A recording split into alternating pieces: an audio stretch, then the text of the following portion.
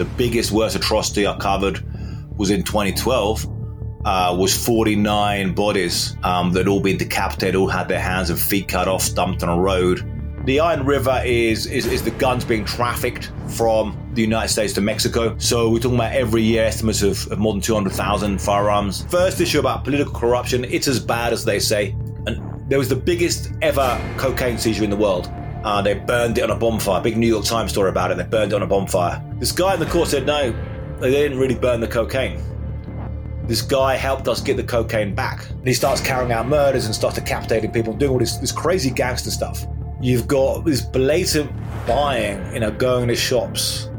In some cases, going 10 AK-47s, please. Blatantly and openly these weapons and taking them down to Mexico and using them in its extreme violence. Black market gun trade, Mexican cartels, and the Ioan River. This is episode 12 with Ioan Grillo. Perfect. Sounds good. I'll make sure I get that over. But Ioan Grillo, really excited to have you on. Like I said, we were talking a little bit before getting the podcast going, but you cover one of the most important issues, I think, that's facing the United States, and also one of the most underreported issues realistically within the US. Obviously, you've authored many, many books, many fantastic books. And I want to start off with just talking about your most recent one. I just read it. It's fantastic. Blood, Gun, Money, right behind you too. Fantastic book. Honestly, just to start off from the top on that, I think you highlight a topic that is ever growing more relevancy in terms of the Ioan River, in terms of what's happening down south and how the US is feeling it. So I guess to start off with, what was the inspiration to really jump into that? What forced you to really look at this and say, this is being underreported. People are not focusing on this issue. I need to actually put something out there that not only covers it from, a quick journal entry, a news report, but really an in-depth deep dive on where the guns are coming from, where their place of origin is, how they end up in Mexico, and how they're used. Not only Mexico and Latin America, but how they're used down there as well. Absolutely. Yeah. Thanks. Great to be here. I've been here in Mexico, came from the UK, and I've been in Mexico since 2000. Started reporting in 2001, and then found myself covering this crazy drug war, which escalated while I was here. The beginning days, I was kind of covering this crime story, seemed pretty exotic thing to cover. These crazy gangsters with their songs about them and living these extravagant lifestyles. They somehow managed to get away from, all the American law enforcement and Mexican military. And then I found myself, chasing this around. And as the years went on, this exploded.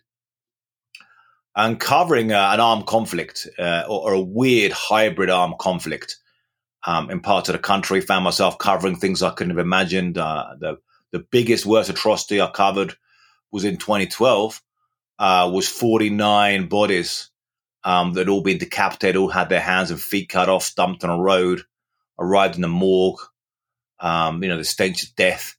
But also, covering these armed groups, paramilitary style groups, shootouts, could last days in some case. Things like 2,000 federal police officers, paramilitary federal police officers fighting against 500 gunmen, these kind of crazy battles happening around Mexico. Deaths just arriving at so many of these scenes, just bodies spilled out on the road, bullets sprayed all over them. Talking to victims, talking to perpetrators, getting to some of the cartel guys, in the early days, from the lower down guys, the people smuggling drugs over the border, the killers, a lot of their crazy stories. People have just committed way more murders than they can count. And then more recently, and this is carrying on this whole journey of more than 22 years now is carrying on, and more recently talking to more and more of the high level guys, of guys who are really running this thing from behind the scenes, who are now incarcerated or kind of comparing notes in some ways about what's happened this last couple of decades. It's been something absolutely insane. So within this, there was the issue of firearms. So I remember I wrote 3 books about this. The first book I wrote started really putting together in 2008. There was a moment covering this violence, and I was in the state of Sinaloa, which is kind of the cradle of Mexican drug trafficking, a bit like Sicily is to the mafia. But I was in a village in Sinaloa, and I was at there'd been 2 massacres in this village, and all of the residents of the village were leaving in a convoy like refugees, and I was like, wow. And like looking at this scene of them leaving, like this is big. This is something going to destabilize the country with big effects. That was in 2008, and I was like, I can't tell this story only in news, 4-minute news segments or like 800-word newspaper stories, even longer features for Time magazine that I did. I couldn't really get through the deepness of what was happening here. Only really touching on a superficial level. So I was like, I've got to write a book about this. And that's my first book, El Narco, which was published in 2011, but trying to make sense of really what's happening here. Did a second book, Gangster Warlords. Realize this is not only Mexico, this is right across Latin America and the Caribbean, and comparing different groups, Mexico, Brazil, Honduras, Jamaica, the structures, what's really happening in terms of these organizations. And then after those 2 books, this is something which I've been working on for years. It was the issue of gun smuggling, of where the firearms are coming from.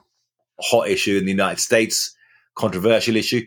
Now, for some time, I'd kind of thought, well, what can I really write about this? You've got a Second Amendment in the United States. People can go and buy guns. But that changed in 2017 when I got an interview with a guy in prison in Mexico who's in prison for gun trafficking. Or he's in prison for a bunch of illegal firearms. The military had caught him. The military had caught him because his cousin had snitched him up. It's kind of a classic story. But he was in there, and he was running a little mini arms smuggling operation from the United States to Mexico. And he told me his story. And he described how he used to go he's in the state of Chihuahua. He was in prison in Ciudad Juarez. And he'd cross over the border, go up to Dallas area every weekend, and buy about 12 to 15 guns, mostly AR-15s. Take them down to Mexico and sell them in Mexico for about $2,300 a rifle. Stuff that he was buying for about $700. They'd vary what he's picking up. You can do the maths. It tends to be quite a significant income. He was a young guy, and so he was working in construction, but like doing that, started to make some serious income. And he was describing how he did it. And he was like, I will go up there and without any paperwork at all, buy the guns. No, nothing, no ID. And he described it as a black market. The black market exists at the gun shows. You have a black market as well. So it was me and a radio producer was there. Was like, okay, let's check out his story. So we were in Juarez, drove the next day up to Dallas area to a town called Mesquite. If anyone knows that, which is also known as the gun show capital of America. So there's a gun show every weekend, but they have very big gun shows every weekend. Went in there, recording, and check out, who's selling guns with no ID? And you got some which are like gun shops, which have also their stall at the gun show, and they're like, no, you need ID. And then we found some of us, no ID at all. And they're like private sellers. That's how they did it. So he described it as a black market, but what is known as the private sale loophole. Sometimes people call it the gun show loophole, which is a bit of a misnomer because it's not only at gun shows, but it's ID. You can have a private sale and then there's no ID used. But people were clearly abusing that. We found these people, they had a bunch of brand new AR-15s and like never been fired. We'll sell these to you. No idea at all. So this then made me think, there's a lot to investigate here about what's happening with this gun trafficking. It's not simply it's the Second Amendment and you can buy guns. It's like there's rules being broken. There's abuse of these practices. So I started getting into this and getting into this. I was hesitant at first getting in such a big issue in the United States, or I don't want to, an issue that I come from outside and not want to misrepresent this issue of the Second Amendment. but went on a journey then of 4 years into the world of guns in the United States, but also into the gun industry, into the gun factories of AK-47s in Romania. Went to the Cujir factory, which makes AK-47s, tracing these things that end up in gun tins in Mexico through the United States. Talk to people from the head of the AR-15 owners of America, the Alaska Machine Gun Association, to the people who are very the guys in Baltimore selling guns on the streets, to try and really work out how the black market is operating. Like, what are the laws and rules of the black market in firearms?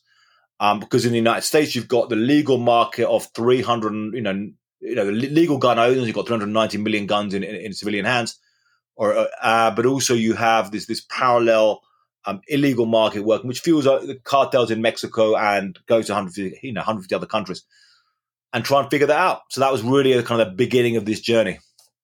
Can you define the Iron River? Because I think that's, in terms of a concept, I think that's something that viewers need to understand, because it sounds so simplistic, but as you just highlighted, there's so many levels to it. But I think the core definition is something that everyone needs to understand in terms of what's happening, not only throughout the U.S., but what's trailing to the southern border and beyond. Sure, yeah. So I mean, the phrase was actually used by some writers before, and I picked it up, but it was picked up a lot more after I used it in this book. And before, people spoke about iron pipeline inside the United States of guns, which would go from places like Virginia or Georgia to cities like Baltimore, Maryland, where you have different gun laws, and so you have gun trafficking within inside the United States. But the Iron River is the guns being trafficked, particularly to Mexico, but also after Mexico, going on from Mexico, because you have guns traced to criminals in Colombia that have come through Mexico. And I interviewed a guy who's a pilot for the cartels who'd fly up from Colombia with cocaine and then fly back there with guns, as well as other tequila and riding saddles and other things that they might want down in Colombia they get in Mexico. So you get this chain of it happening. But the Iron River is the guns being trafficked from the United States to Mexico. So we're talking about every year estimates of more than 200,000 firearms a year. Now they're not going proportionately across the country. They're going, massively to cartels, armed groups. And you can see, cartels in these firefights, with the Mexicans army, cartels with Barrett 50s firing, bam, bam, bam, and hitting these, there's a video there that where they're firing a Barrett 50 and they bang, hit a soldier, his leg blows away. This is the firepower going down. And that's a huge factor. It's become, now at the same time, we've got fentanyl coming north. Fentanyl is a bit of a game changer. I mean, I've been covering this for 22 years. And fentanyl's been, when I started covering this, it was 15,000 overdose deaths a year in the United States. Now it's like 107,000 a year. It's a game changer there. But we've got this interchange, guns going south, drugs coming north. So let's get into the cartels a little bit, because I think that's also, just a few weeks ago, we had 4 Americans that were down. There's numerous different reasons why they were supposed to be down there. I've heard everything from a drug deal gone bad to they were misinterpreted as Haitian immigrants, where some of the cartels do take immigrants from deeper in Latin America and force them to essentially become sicarios. Whatever it might be, 3 of the Americans were killed, and that caused a lot of outrage back here in the U.S. You had senators like Lindsey Graham trying to push through to label cartel groups as a terrorist organization. And then even just a few months before that, we had El Chapo's son, Ovidio Guzman, who was officially arrested, obviously 2 years back or 3 years back now, where he originally was arrested and then quickly released after the town of Culiacan was set ablaze, for lack of a better word. And once again, it did happen, but it seemed like the U.S. or the Mexican government was more prepared this time and quickly was able to get him to Mexico City. That was everywhere in the U.S. And I feel like it's one of the first times where people are really starting to take notice on just how powerful these groups are getting. So Can you maybe highlight what's happening in the southern border? Because for a lot of people, the story stopped at El Chapo, but you've had the rise of CGNG. You've had, like you're saying, firefights happening where tens of people are dying, where police are being killed, where politicians are being killed. There's so much happening. So can you highlight what's truly happening down south right now, and how, even as fentanyl has changed the game, how much the game has also changed? Yeah, I mean, it's interesting you say that people are kind of getting aware of this stuff now. Whereas, I mean, it's because I've been kind of in the trenches covering this for years, and it's like, so when I seen this stuff in the 2000s, I was like, wow, this is crazy. This is it's nuts. And over the years, it was always like, this is, you have, very heavily armed, militias, armed groups roaming around south of the border. America's going to take notice of this stuff. So it kind of takes some time for it to really take some years for it to really come in. But it's been brewing for the last. The roots go back a long time, but really the change, it's been brewing for the last 2 decades. To give a bit, just to verify that it was 2 Americans were killed and 2 of them survived of that group in Matamoros. Yeah. It was pretty brutal, that thing there with the Americans down there. But anyway, to give a bigger picture of what's happened, I would say in a kind of bigger picture on this, bigger perspective on this over these last 2 decades, is that you used to have in Mexico, going back to the 20th century, a one-party state running Mexico. So it wasn't the Soviet Union that it wasn't, totalitarian like the Soviet Union, but it was one party and a power structure running things. And you never really had law and order, a kind of rule of law working like it does in the United States, with kind of lawyers going to court and arguing these cases. It was more a kind of system of power. Power flows, down like water, and the corruption making it go kind of flows up like gas. That's kind of how I would see this, the system of power in Mexico. But the Institutional Revolutionary Party, the PRI, were the ones running this.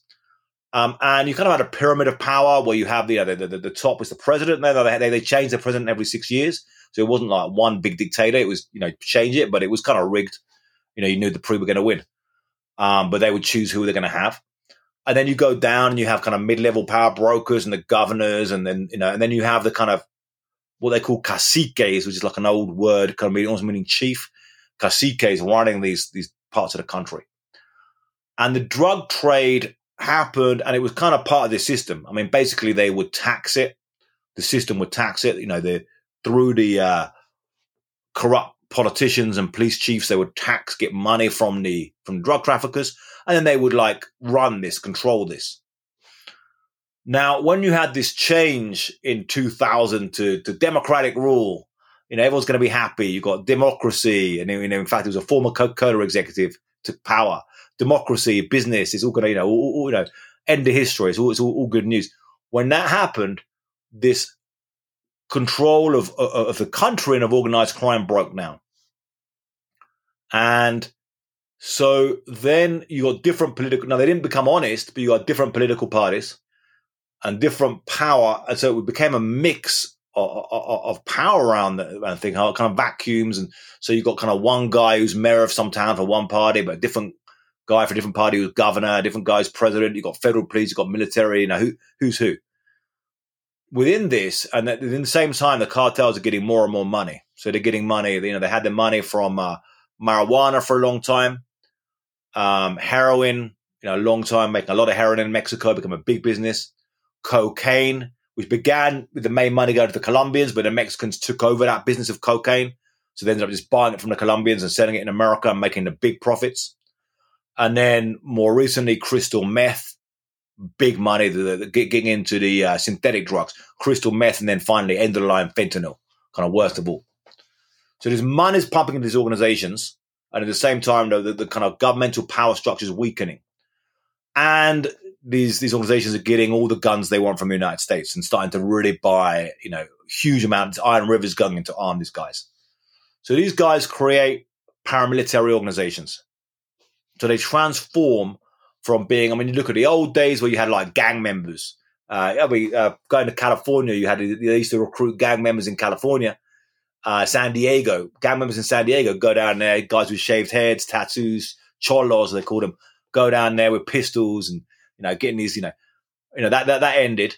You had paramilitary, ex-military guys, ex-Mexican military, ex-US military, ex-Guatemalan, Colombian military, basically people, or criminals where they would train them in military tactics, paramilitary tactics. And they armed them like militaries, they organized like paramilitary squads. So you got radios, control systems, you got like bulletproof jackets, metal helmets, AK-47s, grenades. We can get into some of that, how they get, fragmentation grenades, RPG-7s, as well as the Barrett 50s and all this kind of stuff. And start organizing like paramilitary organizations. Now they're working with the politicians and they start to kind of changes the relationship. So instead of the politicians ordering them, they start to order the politicians around.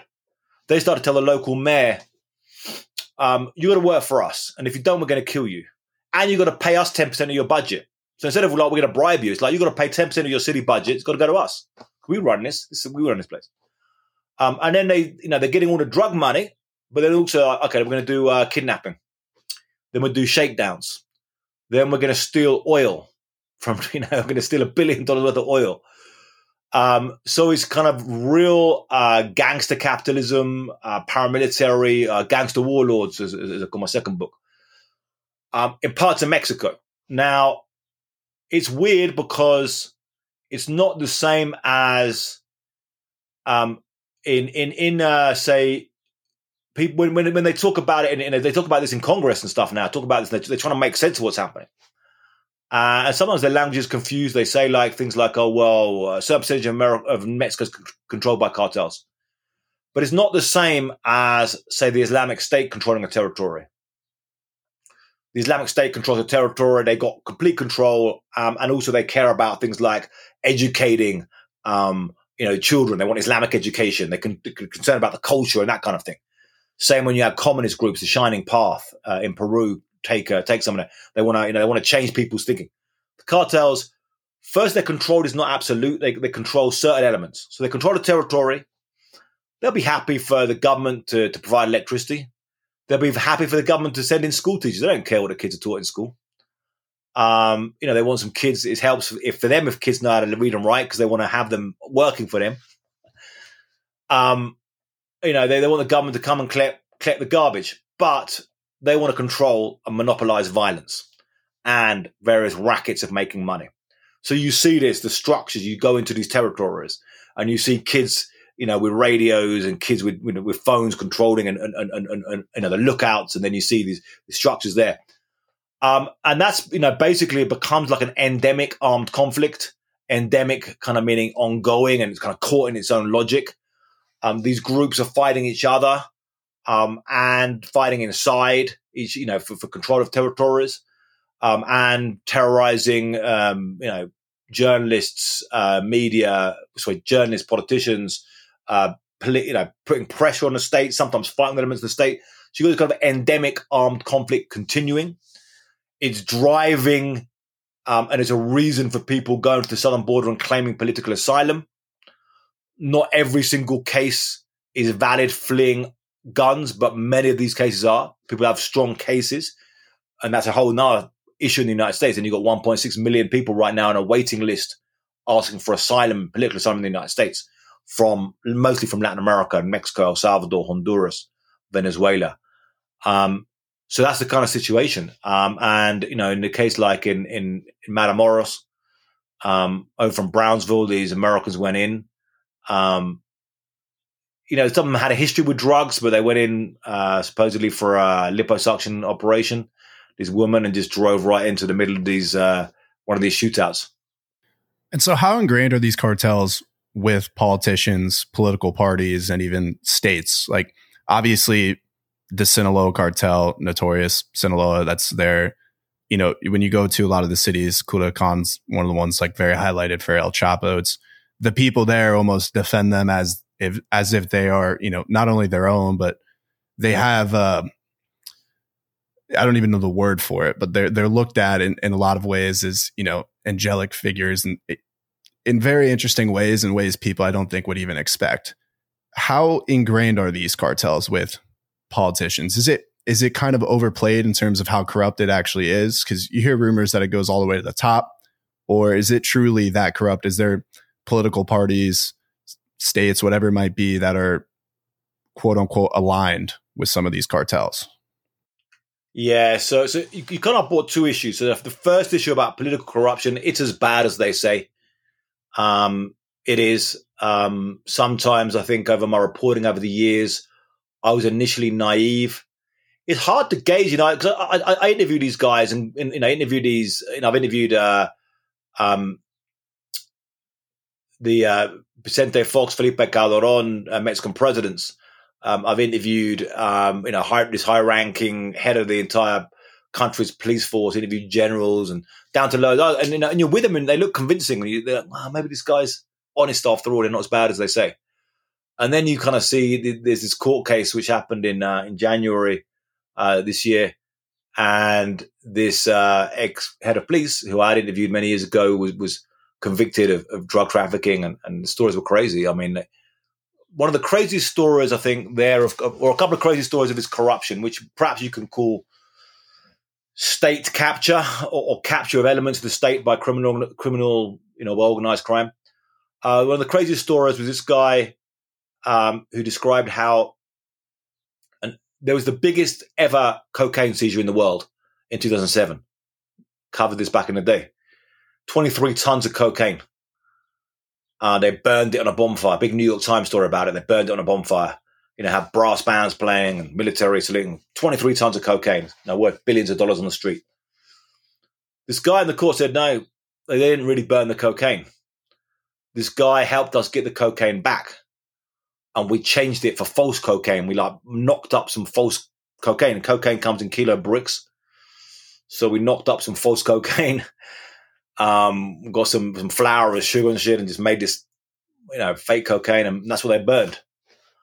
So simulation, you're not, it's a simulation of what you're seeing. It's not the reality of what you're seeing. And that's kind of narco state level stuff. Another one is there was a police officer in the state of Michoacan, in the state police. He had the nickname Tyson. Because he was kind of stocky guy with a thick neck. Used to be like friendly to local journalists, oh yeah, Tyson, come on, how you doing, Tyson? He was eventually arrested and came out, and he gave a confession on TV. That's how they made him give confessions on TV. And he described how he was a ranking cartel member who would not only commit murders for the cartel and organize police and give police cars to the cartel and use them, he would also be involved in bloodying the recruits. So they recruit young guys into the cartel. And they want to get, you get a young 16, 17-year-old kid into the cartel. Okay, this guy's got to work for us. He's got to serve. He's got to be useful. You can't have him at a moment be scared. So you get these young kids to make them cut up bodies, chop up bodies and stuff of victims to get them blooded. Because you got to make them lose their sense, lose their humanity to fight in these wars. And again, that's a state police commander. So yeah, it's as bad as they say. Now, I would add just a kind of footnote to that. When I say it's that bad, it's almost like, damn, this whole state's got to go. What do we do with that? If a state's that rotten, what do you do with it? Now, I don't quite see that in the weird, Mexican. If you think about the state or conceptually a state, perhaps like a forest of different trees.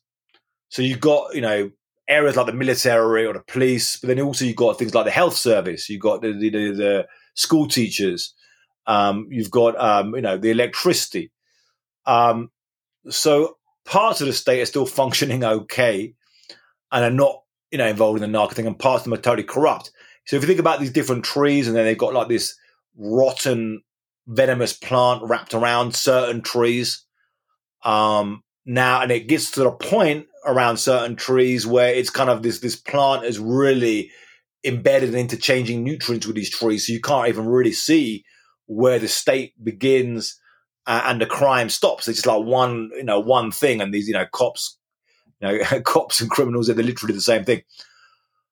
But, is it going to be any good to try and set fire to the whole forest? If you set fire to the whole forest to try and burn it down, is that going to be like, about wildfires from California? Okay. Very much is so. That going to really make things better? You set fire to the whole forest, then we end up putting it out halfway through and we still got it. Or we're going to try and, how do you try and remove that rot from certain trees, or, maybe chop down a couple of trees? So that's one thing, the state. The second thing is you mentioned was the population, the communities, the people. So I would say that's mixed, very mixed. Mexico's a big country of 130 million people. This is not all of the country. It's certain areas where the cartels are very, very strong, certain areas where they're mediumly strong, and certain areas where they're not really an issue. If we look at the areas where they're very strong, then you certainly do have a support base for the cartels, and they deliberately cultivate this. You saw during the early COVID when everything was locked down, and they went to these communities and started handing out goodie bags. I went to one of the places where people were receiving these goodie bags, plastic bags with sugar and eggs, and these people saying, and they gave us, it wasn't only cheap eggs and sugar, they gave us, it was good quality, proper, brand name sugar they were giving us. It's not even that many people who really receive it, but they'll video it, they'll put it out on the social media. So, we're the good guys. We're giving back to our communities. The same thing. You'll get that in, there's a Children's Day in Mexico that give out presents to poor kids. So again, you're winning hearts and minds. So you get that. Then also, you get the narco culture, which is a whole thing of songs. They'll pay musicians to sing songs about them. Part of that because it's a weird culture. These, when you get into it, these are pretty good. These are pretty good songs, pretty good bands. I've talked to some of these guys, and they get paid like $40,000 to write a song about some drug trafficker. They play at their party, sometimes $100,000. It's a crazy world. But so that's a way as well. They kind of really got their things on the culture, and that culture is very popular. And you get, some people who are paid or getting money from them who, they'll move people on the streets. It's mostly them really moving it, who who take to the streets suddenly to demonstrate. And really these are cartel organized demonstrations. They'll use the same tactics of, in Mexico, the kind of left wing, activists, of marching, blockading roads, burning trucks, and they kind of use it and pretend it's sometimes pretend it's like an anti-military demonstration, but really it's like cartel orchestrated. So they use some of these techniques as well. Now, as well as that, in the community, there's many people who hate these cartels, who have had children who have been killed by them, who have disappeared, who really don't like living. If you can imagine in the community where you grew up, and think about the kind of most violent people there, the kind of worst thugs in your community. Everyone's got one. I grew up in a small town in England, but we had a couple of local thugs, kind of hooligans, thugs who would like rob houses and start fights, and people be scared of a couple of guys. But they haven't really got some big status in this big community. Imagine those guys are the guys running the town. Those guys are in charge. It's not all the case, because sometimes, and I've talked to some of these leaders of these cartels, and they're not only thugs, to be fair. Some of them, they're very clever as well, and they're charismatic guys, and they're guys who know how to talk, because to control people, it's kind of a political thing as well. You're how do you control people? But you've got a lot of power to like thugs, down on the streets. If you're in one of these places like Sinaloa, I had a friend there. He had like banged into a car, or the car kind of banged into him. One of these like incidents. The guy suddenly comes out of the car, it's complete narco. So he says, "Oh, I want $5,000 right now." No, give me the money right now. I haven't got it. Let's go to your house. So suddenly he has to go to his house. He's living with his parents, and his guys are going in with guns, trying to get him the money. So that's what you have to live with on a daily basis, living around these. There's just thousands of incidents like that you can describe. So many people against them now. You've had worst practices. That's the kind of lightweight things, the worst stuff where you had cartels. They vary in how predatory they are. One of the more predatory ones was known as the Knights Templar, kind of bizarre name, taking the name from these Caballeros Templarios, this name of these crusading knights. Now, they began to say when they rose, this is early 2010s, they really got to their zenith maybe about 2013, but they would go to, everyone starts saying, okay, everyone's got to pay us money. You're making tortillas, you've got to pay us a money, and all of the, if you sell your tortillas for 15 pesos a kilo, you've got to pay us 2 pesos. You're having a party, are you? You've got to pay us money. So your shakedowns for everything. You're growing limes, cultivating limes, pay us some money. I thought we'll take over the lime cooperative and we'll set the prices of limes, giving us our own pay. And they started saying, oh, right, I see you've got a nice looking daughter. We're going to take her with us for a ride. She'll come back in a few days, pregnant. That's the kind of really abusive. And if you look at this one guy called Dr. Moreles, who's one of the guys who rebelled against them with his own suspect history. But anyway, Dr. Moreles, he described this, he was a doctor, and so he was, all these girls coming in pregnant and they've been raped. That was a point. People don't like, and people are sensitive talking about this because it was not only the issue of rape, the humiliation, but that was the point. These guys so we get back to guns. They're like, we're going to take up guns against the cartel. So we're forming our own militia. So they kind of met together in secret, and then they announced up, and then they created this big militia movement known as autodefensas, self-defense squads against the cartels. Led to a big kind of trench warfare that happened over 2014 in Michoacan, still going on really. Now the problem for that, and one of the reasons why, again, I'll be hesitant to saying that's a solution, because I'm sure some people will hear that and go, well, guns a solution. You got to give the good guys guns. The problem why that didn't work out is you ended up with these same self-defense squads becoming the new cartel. Suddenly they're controlling towns, disappearing people, trafficking drugs, doing the same stuff. So it's like, how do you create a police force that can really work, which is really responsive to people? These are tough things. These are tough questions. I mean, I think about guns in self-defense and living here, when you really deal with this stuff, as I go around the country and deal with heavily armed guys, I could carry a gun. It wouldn't be any good for my safety. In fact, it'd be more of a liability. Because when I'm dealing with, sometimes, like a dozen guys with AK-47s, if I have a handgun, it's no good. I don't bring security with me because it's no good bringing some unarmed security. I mean, a lot of these TV companies are like, we've got to send security. It's like, these security guys aren't going to, what are they going to do? They're already more of a liability. You have some ex-military guy, it looks worse. If I have 12 guys with AK-47s, that's protection. And then sometimes I'll go to play. I mean, one time I was going to a place in Michoacan State, and I talked to one of these local guys who's currently in prison in Florida. But he was kind of the local chief. And I said I wanted to look at some of these mines, and he actually gave me about 15 guys. He goes, bring them. Here's 15 guys in a couple of trucks, and they can take you around and show you.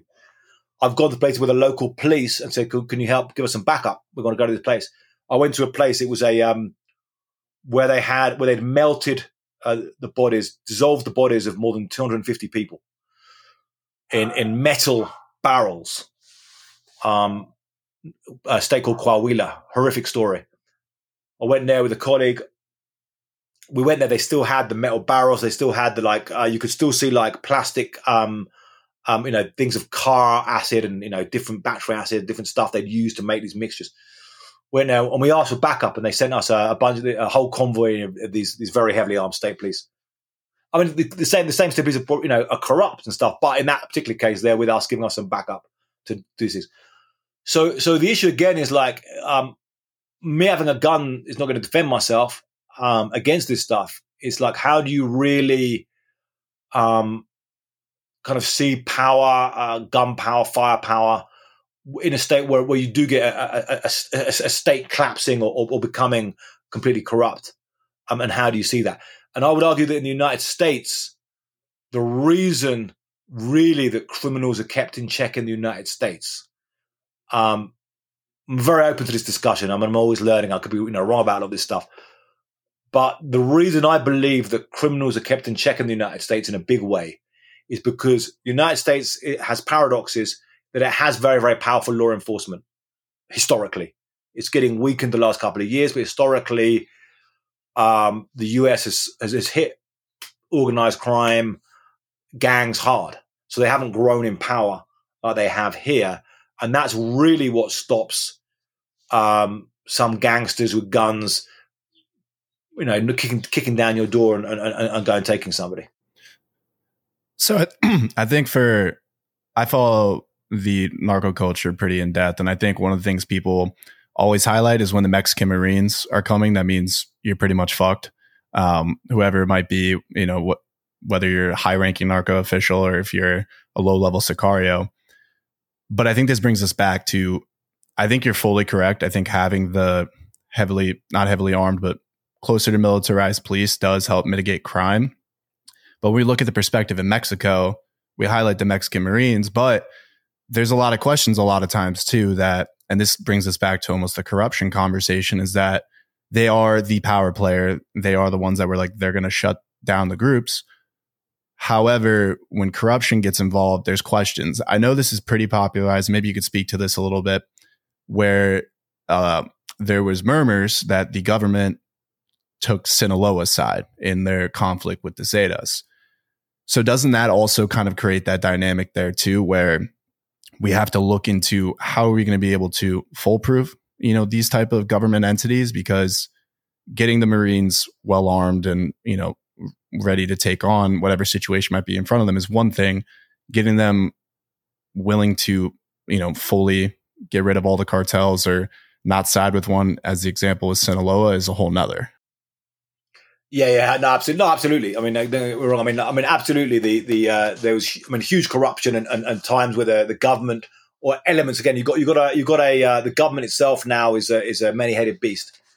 But you had large elements of federal forces taking the side of the Sinaloa cartel against Zetas, against the Juarez cartel.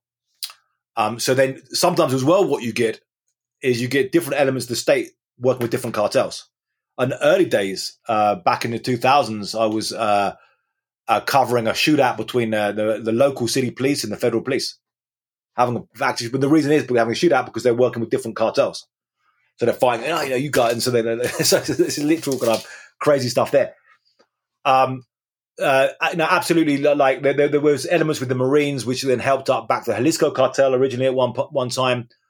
The Zetas kidnapped 6 Marines. They set them up in the state of Veracruz, and they invited them. They were working with local police, and they said, "Come out for a drink in the evening." Local police were working. No, they come out for a drink with these local cops they're working with. Didn't have all their gear with them, the guns.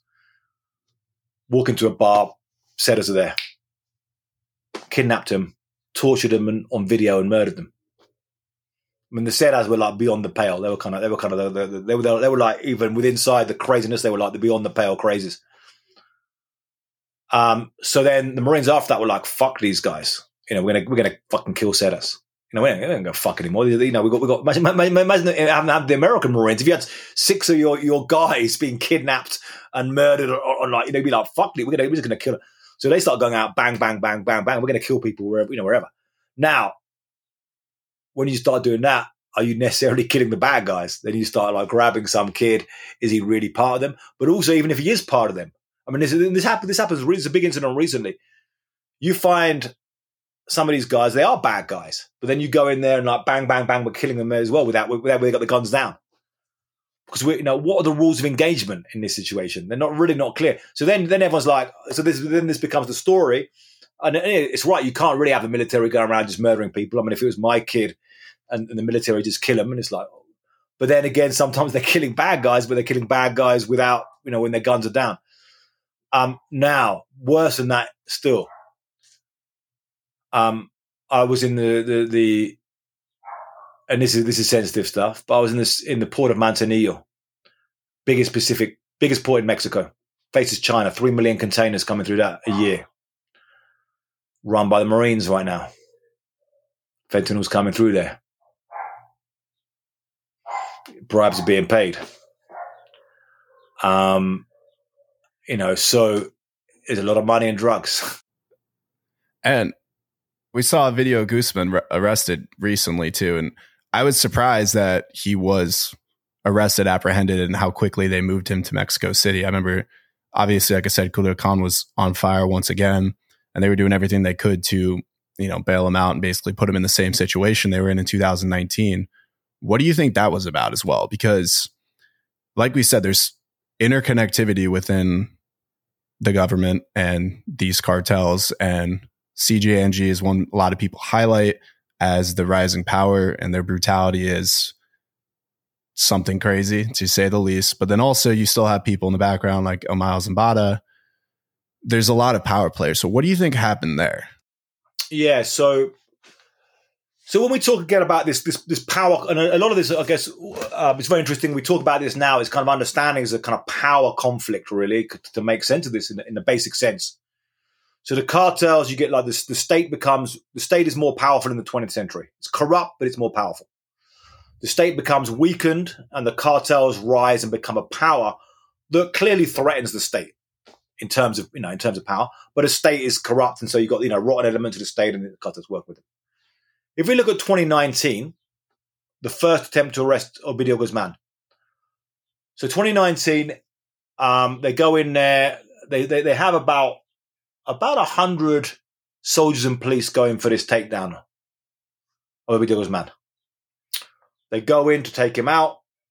They set up perimeters around the building, and the gunmen react very, very fast and immediately are engaged. So they're trying to set up a perimeter around the house where they're arresting him, and the gunmen are engaging and fighting with them around the perimeter.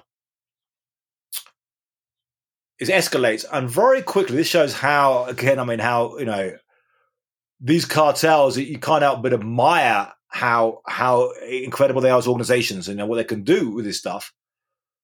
They get more than 700 gunmen to the streets within a couple of hours, onto the streets, fighting. I mean, any guerrilla group in the world, any insurgent group would be pretty envious of that. I mean, bang, and these guys, this is happening, bang, the way you look at the way they organize, they have different crews, different guys. Like, I'm in charge of 6 guys with my particular vehicle. I get my guys, and I've got a guy above me, and bang, and they're like, got these guys on the streets. The military get like 350 soldiers onto the streets. So they're outnumbering the military about 2-1. The police simply melt away. I mean, again, this is fighting, and they're fighting again with 50 cals and grenades and this kind of stuff. The civilian population are like, they're people keep picking up their kids from school, and they're like, lock the school, all the parents inside the school, lock the school. People in supermarkets, buying, and just like, look, they're staying there for like the next 12 hours. So the military, and this happened, the situation's crazy. Then also they start kidnapping. There's certain soldiers who are moving around, and they're like, got them. They start going to the quarters where the families of the military are living. Start going in there. So then you've got the family of the military, and we're gonna, the kids and wives, we're gonna take out them. So a few hours afterwards, and there's corruption involved as well. But a few hours afterwards, the Mexican federal government says, release Ovidio, release him, stand down, we won. I wrote actually a story then for Time magazine, and I said how the Sinaloa cartel defeated the Mexican army. And I was playing it a bit, but that was a humiliation for the military. A lot of military elements of the military were very angry about that, because they were like, well, actually, we were actually winning this on the street, but then the commanders in chief made us step down. Same with the American military said the same stuff in Vietnam. But they're kind of, so, this happens, and the Mexican military now, afterwards, you have different things playing out. The Mexican president gets close to the military. The military is getting reinforced, is getting way more money. It takes over a new force called the National Guard, meant to be a civilian force, then it gets completely controlled by the military, which is basically soldiers or paramilitary police on the streets. Now, they're still corrupt, as I was saying. So it's not really about, I think, about good or bad. They're still corrupt, but they're like, we're beginning to be a real power now. And we've got to remove that stain of being defeated by Sinaloa Cartel. So we're going to go in there again and take out Obidigo's man and do it properly. So this time in January, the Mexican president as well is down with this. He's like, that is a bad stain on my presidency. So they go in there. This time they got 3,500 soldiers. So 10 times as many. This time they don't do it they don't arrest him at like midday. They arrest him like in the early hours in the morning. They go down there, they go into a town, shoot up a bunch of people, bang, bang, bang, bang. A lot of deaths there, a lot of civilian deaths. And they take him out. And then they're very, very quickly flying back to Mexico City. Now, when they're flying back, the government even go to the airport and start firing on the planes. And there's like images of civilian, passenger planes, and people are like running, getting under the seats, and they're hearing gunfire coming at their plane before it takes off. But they take him out. Now, it's a way of the government saying, well, we're the ones who are in charge of this. It's reinforcing and going back to the 20th century state. Now, if we look at some other countries in Latin America, we can look at the case of Bukele in El Salvador, if you're familiar with that at all. Bukele I was down there in December. Bukele is a very different situation in terms of the gangs. They're no way as powerful as the cartels. But he basically decimated the gangs by putting of the entire population of El Salvador, he put like within a 9-month period, he put like 65,000 people in prison. It's like, more than 1% of the population in prison within 9 months, as well as already you've got another 1% of the population. So it'd be like in the United States, kind of rounding up 3 million people, incarcerating 3 million people in a 9-month period, putting them in mass crowded jails with basically any accusation. But like he decimated the gangs, and people, the population, really support him. Got mass support. He's got 90% approval. So are we going to see in Latin America more authoritarian governments in the future? Is a reaction to very, very violent crime. And again, I don't in any way relish that. But it's analyzing this and thinking what's likely going to happen and what are the options here. And likely whatever's said, if when you have that kind of threat to the state naturally ends up reinforcing becoming powerful. Then you deal with the problem of an authoritarian state. And how do you deal with that? So can we try and reduce the problems of an authoritarian state while accepting you need some kind of serious law enforcement? You can't really have this level of criminality. In the long term, countries aren't going to live with this. Why haven't we seen that type of reaction in Mexico? Because I think I've seen countless comments on this where people are saying at any time they could go in, after a video was arrested, they're like, anytime they could go in, they know where Zambada is, they know where Mencho is, they know where these, key players are. They can stop them anytime, but they don't. Is it economically? Because I understand a majority of the money that comes in is, a massive fuel for Mexico's economy. Like, what are the reasons that you don't see any calls for that in Mexico in the same way as you just highlighted in El Salvador, something that they could realistically quickly switch to and honestly probably be able to minimize the problem greatly within, a few years? Well, I think you have seen in a very different way this kind of, again, this kind of remilitarizing of the state in Mexico. So this has gradually happened. They kind of gradually, really in the last 3 presidents, it's kind of gradually going in this direction. So you've seen, now you're seeing a growth of a military industrial complex and kind of controlling the streets in Mexico. So we're gradually seeing that. Now it's not, they're still corrupt and working with drugs and it's very, very sensitive there. But like we are seeing that now. One thing about, maybe in the future we will see a kind of president who'll come in and just say, we've got to fight crime. We're going to kill all of these people, and we're going to forget about the rhetoric of El Salvador is they're terrorists. We're not talking about criminals, we're talking about terrorists. they're all terrorists. We're gonna, there's no mercy for terrorists. And if you in the United Nations and Human Rights Watch criticize us, you're foreign idiot liberals who don't understand our problems. If you, and this is what the president of El Salvador, he says, if you want these criminals, we'll give them to you. Okay, you can have them if you want. This is what we're going to have to do to deal with them.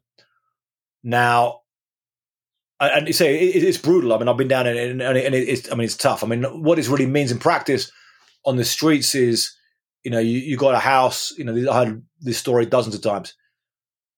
You got a house there. You got a woman there with a 18-year-old kid. Knock on the door. Oh, hello. Yeah. We're just going to come. Your son's got to come in for a few checks. Oh, but he's under. No, don't worry about it. He's going to come in for a few checks to the station and he'll be back here in a couple of hours. Okay. Take him down the station. Bang, he's gone in the system. No contact with him. He's been in prison for months. He's got the this very standard charge of kind of like gang affiliation, or not even gang connections. Bang, he's on that, and they're in the system, and they're in a very crowded prison, and they're now in Mexico. The difference in Mexico is in El Salvador, you got a small country, 6-7 million people, and you have the gangs with less guns, less firepower than in Mexico. A lot of them have more like pistols. Some of them have like long arms. Not really, and they went in very, very fast, and bang, all of these guys are locked up. The first wave locked up, and then carried on very, very hard. In Mexico, much bigger country, 130 million people, 2 million square kilometers, a dozen cartels, the big ones, the medium ones, and then the lower ones, and then a whole bunch of more cartelitos, they call them, like smaller organizations around the country, but also with a whole bunch of firepower. And you saw this under Felipe Calderón, where there was corruption involved, but also Felipe Calderón was trying to kind of reimpose the state, the President Felipe Calderón, 2006, 2012. But you saw this, the military would go to Michoacán. Now, if you get into military doctrine and counterinsurgency, then you say the problem is with fighting guerrilla organizations, and the cartels, when they're confronted by a big bunch of military, they can melt back and become like guerrillas. When the military are not there, they can come out and be like paramilitaries and be like, we're running this and we're driving through towns, showing off our guns, and we're just like, we're the ones running this. When you get a big military build up in a place, they can melt away and become like guerrillas. And then they can ambush and kill soldiers and kidnap and do these kind of things, harass them. But they melt away, which means you can have a military there, and then these guys can go to the hills, and then the military can leave and then come back again. So they say to try and fight, and this gets to kind of counterinsurgency doctrine, you have to control every square mile of territory. So you need huge numbers of troops. They don't really have them in Mexico to do that.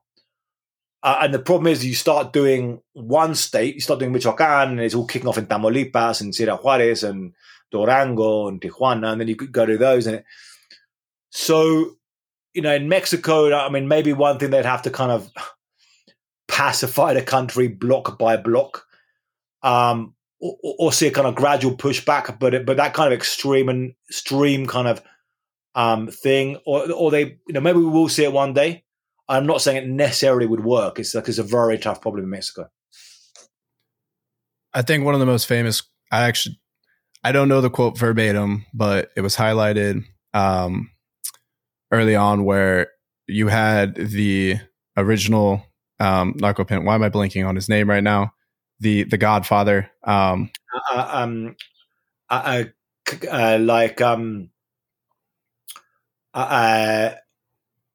Guadalajara cartel. I don't know.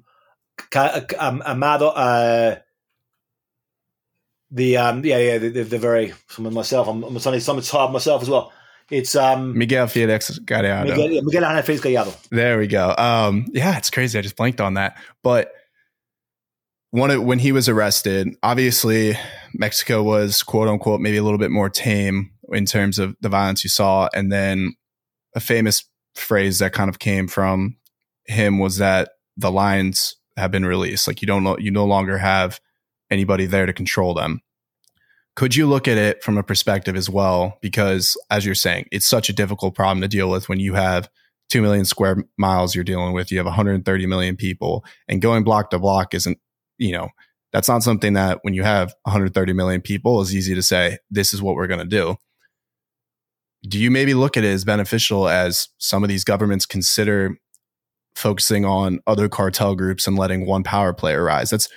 And I'd love to get into your conversation a little bit more with Calderon, because I thought that was one of the most interesting parts of the book. But, there's rumors about him partnering with Sinaloa, trying to allow them to bring control, quote unquote, to the drug game. Do you look at that as an out that Mexico would consider as well? So I think that's something they've basically been trying to reimpose as well in recent years, and it hasn't worked. This is basically how things functioned, again, and going back to Miguel Ángel Félix Gallardo, who ran the first, or known as the Guadalajara cartel, or the first kind of big cartel in Mexico. So the idea you have a powerful cartel which can control and reduce violence. Now, this has worked in areas for a certain time, and you saw the Mexican president says about Sinaloa. In Sinaloa, we've got violence has gone down. We've got one powerful cartel. The current president said this about it. If you look in Brazil, in a place called in the city of Sao Paulo, in the state of Sao Paulo, you've got one major crime organization there, known as the first commander of the capital. They really control and reduce violence, and it kind of works. However, they're also then they had a beef with the government one time, and then they shut down the city and started shooting loads of policemen and burning banks and shutting everything down because they're that powerful. So you have one very, very powerful cartel. They can confront the state, but they can also tell the state, well, we can kind of calm things down. So in a way, you're kind of choosing between, do you want a cancerous tumor or do you want to have HIV? It's like, which of these two kind of shitty options. Even saying that, within Mexico, they kind of tried that, and it's not really, they kind of tried to reimpose that in various places the last few years, and it hasn't worked. Why is it not working in Mexico now? You got too many players, so you already now the cartels are too fragmented in many places. State of Guerrero is maybe the worst in terms of cartel fragmentation, where you have a dozen different groups and these cartelitos and these new groups, Los Tlacos, some of these new groups, Los Tequileros, these new groups appearing. I had some friends down there, they were covering this one group, some kid in his early 20s, El Güero Palaya. And he had some kids, he had 200 kids, literally kids. I mean, he had teenagers, but even there's kids as young as 12, following around, blocking the roads. And there's hundreds of these kids around with AKs, and this friend of mine was up there, and they were going to cover some of these things. 7 journalists took away their vehicles, and he said the kids came up to them guns in their faces, took away their vehicles, took away their cameras, took away their laptops, took away their their IDs and their wallets and stuff. And he was saying, so one kid was 12. And the kid who was a gun to his head was like, God, I could take the gun out of this guy's hand, but it's not really going to be a good idea.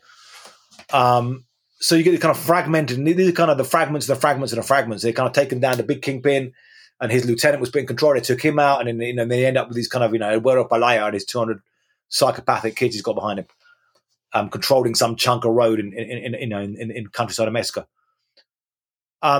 So you've got all these different players around, and they haven't really got so you go and talk to somebody. You got the plaza here, you got control, but then other people are challenging them still.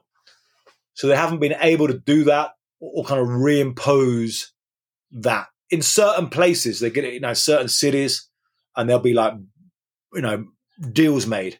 Ciudad Juárez, the worst front of all the different fights in Mexico over the last 20 years. Ciudad Juárez. 10,000 dead between 2008 and 2011, 10,000 dead in that city. Eventually it ended up with a peace deal. The Juarez cartel has one section of the city, the Sinaloa Cartel has another section. Big road between divides them. So kind of government-backed police deal at the time. Okay, well, just stop killing each other. Who's there left to kill now? You killed 10,000 people. Just put your guns down for a bit, and you guys can make some money. They kind of do that, but in the long term, it's still unstable. So I don't know. I mean, it may be, it can work, and it has worked, and that's kind of getting back to truces made as well, kind of government truces with certain things. It can definitely work in the short term, but it's still a problem in the long term. Now, what Bukele did in El Salvador, likely, was he made a truce with the gangs, revived the truce with the gangs, to say, stop killing each other, you got your territories. And then I rebuild the military, and then he turned on them and put them all in prison. So maybe that, again, we're going to get to maybe solutions to some of this. But again, I mean, this stuff, a lot of what I've done or the work I see it. I mean, when a few years ago, I kind of felt I had solutions, and now the more I've worked and reported on this, and maybe the less I kind of see clear solutions to it. I mean, bigger stuff. I mean, we can talk about drug policy reform, which is trying to reduce the money going to them. We can talk about how you revive the neighborhoods and change the reality of these neighborhoods so kids don't get recruited into cartels, and how you build real police forces. And I kind of still have those three kind of spheres, but these are really hard long-term goals to do this.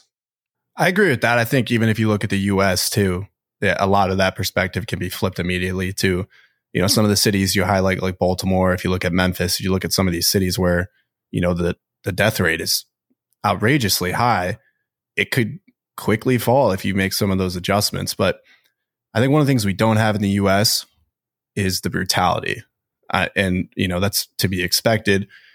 But it seems like the cartel brutality has just continued to skyrocket. You highlighted the Zetas earlier, how they were the unique one out of an already chaotic situation. But it seems like they pushed it to another level, and it has just continued moving forward from there. So why do you think the brutality has skyrocketed so much? And what do you think that plays in it as well? Whether it's for the citizens on the ground, as you were talking about, wanting to form some of these, militia groups to stand against the cartels, or if it's even the politicians, the police, whoever it might be as well. So I spent a lot of time the last 20 years talking to the murderers and talking to people who are carrying out this brutality. And trying to get into their own minds. I mean, I feel as a journalist, part of our work is we've got to report on this, tell these stories, we've got to understand it. So how come, what's your story? How come, you're doing this? How do you feel about this? Do you feel guilty? So we see a few factors. One is that a lot of the people who are recruited or carrying out the violence are people who are very violent, hateful people. And I say hateful, in some cases you have literal psychopaths or people who really, who kind of, you always find that in any case, the kind of guy will be the serial killer, the kind of bully. You're going to find them. They're going to rise in this situation. But a lot of them are not necessarily like that. But one guy, I profiled him in the book Blood, Gun, Money, a guy in Honduras, and it's an example of someone like this, someone I got a bit closer to. But he was abandoned as a kid by both his parents. Actually, his mom had gone to the United States, and so again, you get some of these immigration things can be some of the immigration patterns can actually be very hurtful for a lot of people in these countries. Is people abandoning their countries to flee their countries to go to the different country and then leaving kids behind and this kind of stuff. But he grew up kind of abandoned, so very, basically dumped as a kid and kind of on the street, and was kind of very, very hateful, had this hate in his heart. And this is a guy I went and got drunk with this guy. Went to a club, and I didn't realize quite how deep he was in, first of all. But he was kind of, he was kind of had a nice side to him. Quite a good looking, kind of, well built guy. But he had this hate in his heart. And then when I eventually interviewed him and talked to him about this stuff, I'd known him a couple of years before it happened. And he described, because when he was abandoned as a kid, and then some other kid on the street said, there's a house we can rob and take you some money from. and they went in there, and it was actually a kind of woman who looked after a bunch of kids. And the kid who'd taken him there had lived there and had kind of had an abusive environment, wanted revenge. And they went in there. These are the kids. They went in there, and they butchered everybody in the house. And that was like, I mean, once you've done that, it's kind of no going back. But he got in the mentality of, I don't care. I don't give a fuck about the world. The world's been horrible to me. I don't give a fuck about the world. I'm going to get what's mine. So then they get up, start rising up and robbing people, and then it gets noticed by the gangsters, and then they recruit him as a cartel hitman, and he starts carrying out murders and starts decapitating people and doing all this crazy gangster stuff. And then at the same time, he's kind of having a family, has a family and has kids, and is like, I want my kids to grow up with a dad, and it's kind of weird. And then eventually he ends up getting murdered. So that becomes that thing. Now I talk to people who recruit young kids for the cartels and stuff, and they're like, we look out for those kids. We look out for the kids who've got, it's not going to be good for us to come a nice kid who's lives in, no, we want kids who are being brutalized. So it's this kind of a circle that goes on, because think about what's happened in Mexico the last 20 years, right? More than, way more than 250,000 probably cartel related murders the last 20 years in Mexico. Insane. Of those people who have been murdered, they've got kids who are growing up. My dad was like some setter but also they're people who committed the murders, they've got kids. So there's people growing up now who are like second, third generation, more, like with this stuff, with this violence. So this is all kind of driving it. But also, I think if you get to the more mechanical thing so when I talk to people, it's like, do you feel guilty? Now sometimes some of them do have guilt, some of them don't. Some of them, they find Christ in prison and that kind of thing. But one of the things that takes away their guilt is they're like, I'm under orders. I'm fighting in a war and I'm under orders. If you're like, if you do something bad and you feel, like if you're like a violent guy, but you're in like, you're in a bar and somebody disrespects you and you get angry and you kind of, and you think, oh God, that was my mistake. I should have calmed down. I should have just bit my tongue and walked away. It's my fault. Then that's one thing you could feel guilty about. And then if you if you went too far and you killed somebody, you're like, I feel bad about I killed that kid. I feel bad about that. That was my fault. That was on me. But if you're in a cartel and you've got orders, nothing you can do about it. You've got orders. You've got to go there and you've got to kill that guy. I'm under orders. I can't not do it, or they're going to kill me. So there's a certain guilt taken away, and these are understanding them as machines of violence, as structures. Now, what happens? What's the logic of cartel warfare? The logic is you have to control the territory. How do you control the territory? So this goes back to militaries. You had in the Guatemalan Civil War, you had the military wanted to control villages, which have guerrilla, insurgent groups don't get there. So they go in a village and we need to commit terror. So we're going to get a couple of people who we know are working with the guerrillas, and we're going to decapitate them in front of everyone, and stick their heads here. So you use terror to control the territory. That's what the cartels do. They're unleashed. Their military is unleashed without any kind of responsibility or any kind of structure. If it's not like you're going to have to you're going to commit terror. So then it escalates. They leave 12 decapitated bodies. Oh, they leave 12. We're going to leave 28.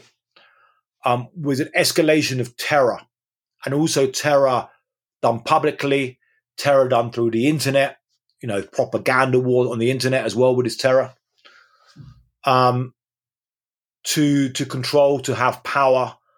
And you've got guys unleashed what happened in Vietnam when you had the American, a bunch of kids, from, maybe some of them might be nice kids from these different towns and cities around the United States, and you put them in Vietnam and suddenly they commit a massacre and rape and stuff in some villages. Same thing with these, you unleash a bunch of guys in these areas with guns and power, and you guys are they're not going to commit rape, and they're not going to commit murder, and they're not going to just shake people down and make money, and they're going to behave nicely. I mean, these. So I think that's part of the thing. It's kind of understand it as an armed conflict, as a weird hybrid armed conflict. Again, a big question is, how do you get out of this? How do you pull back from this? And it becomes what it's been in some ways is a war that cannot be won, but cannot be stopped. So it's kind of stuck in this endemic violence. And it's like, how do we stop this thing? We can't win this thing, actually. And, we throw more stuff into it, but also we can't just press a button and stop this thing. So how can we wind this down? It's got to stop eventually. But it might be another decade at least before this thing stops.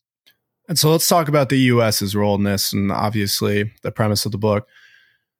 We have so many guns in the U.S., and it's become a topic of debate for having to, reconsider what we can consider the Second Amendment allows us to have, and whatever it might be. And what you have is adding fuel to the fire from the U.S. of having these very powerful weapons that are so easily able to be transported down to Mexico and further into Latin America. So I guess from our perspective, what are some of the quick changes that you think that the U.S. should be considering, that should be looking deeper into to help mitigate this issue? Because obviously what's happening down there is extremely brutal. And as you said, it's kind of an ongoing conflict, but fuel to the fire is being added by the ability to traffic so many high powered guns at such a quick time for, realistically, for the cartels, very little money. So specifically with the gun issue, right? And when I looked at this, one of the things that kind of really makes me think is, I mean, look, you've got a couple of 100,000 guns a year going to the cartels. You've got this blatant buying, going to shops. In some cases, going 10 AK-47s, please. People buying blatantly and openly these weapons and taking them down to Mexico and using them in its extreme violence. So it's not the kind of basic enforcement is not done. And, when I sat down and talked to, the head of the AR-15 owners of America, I was like, yeah, okay, you're into AR-15s. Do you believe that the cartel should be sold all these guns? Maybe not. Talk to even like militia members I talked to, real kind of Second Amendment fundamentalists. I was like, do you believe in arming the cartels? So I mean, beyond the debate, and I don't even get into the debate about, assault rifle bans or like any of that stuff or changing the Second Amendment, any of that stuff. Forgetting about any of that. Just basically with the current laws now, why is this not working? Why is there not basic enforcement and these guns going to the cartels? So the basic stuff that can be done, and these are suggestions that I put in the book, which actually some got bought in to the bipartisan Safer Communities Act of 2022, was, one, okay, so you got like four main methods that the cartels are acquiring firearms. One is through straw buyers. So straw buyer, if anyone who doesn't know, somebody's got a clean record. Hey, Reed, can you buy me a couple of AK-47s? You got a clean license. I've got a bit of a problem. Can you buy them for me? Oh, sure, I'll get them for you. I'll give you $100 a pop. This is the biggest way that they're really getting guns. And you look at these, and there's cases. There's one case where a guy walked in a store, bought 10 AK-47s. They gave him $600 payment plus the money for the guns. One of the guns was used in the murder of an American agent. The guy got probation. Crime was lying on a form. So one thing is simply clamping down on that. If you're buying guns for the cartel, you're involved in, if you know this, if you know the guy you're selling to is like cartel affiliated guy. In that particular one, it was the guy's buying marijuana off this guy. But it was a guy linked to the Zetas in Mexico. So this was, it was a suspect guy. And if this guy asked you to buy 10 AK-47s, that's a serious crime, right? It shouldn't be probation. And it sounds bad, saying for like lock people up, but it's like this is just basic law enforcement to clamp down on these guys. if people are consciously buying guns for the cartel, now, again, this issue of terrorism thing, if you were to call them terrorist groups, you could give them 25 years. But even without that, even just like right now, just changing sentencing guidelines. And that was kind of partly done. They've got to actually enforce this stuff now and get it out of the message. But just saying to people, if you're consciously buying guns for the cartel, it's not about, you can have your right to bear arms. If you've got a clean record, you can buy a gun to defend yourself. But if you're buying a gun for a drug cartel, that's a crime. That's the first thing. Second thing, which is there's some dispute about, but universal background checks. The vast majority according to the surveys, the vast majority of conservatives, of gun owners, are in favor of universal background checks. It's simply saying because they're abusing these. There's cases of this on tape and proven. There's guys who are like buying huge amounts of guns and then reselling them as private sales, and they're going to cartels, to gangs. It's a way of trafficking. They're abusing this to traffic guns. If you just say every time there's a gun sale, there's kind of ID checked, so that you're not blatantly selling these to criminals. At least that's the second measure. Some things with I would say particularly buying the Barrett 50s, the 50 caliber, some kind of extended background check.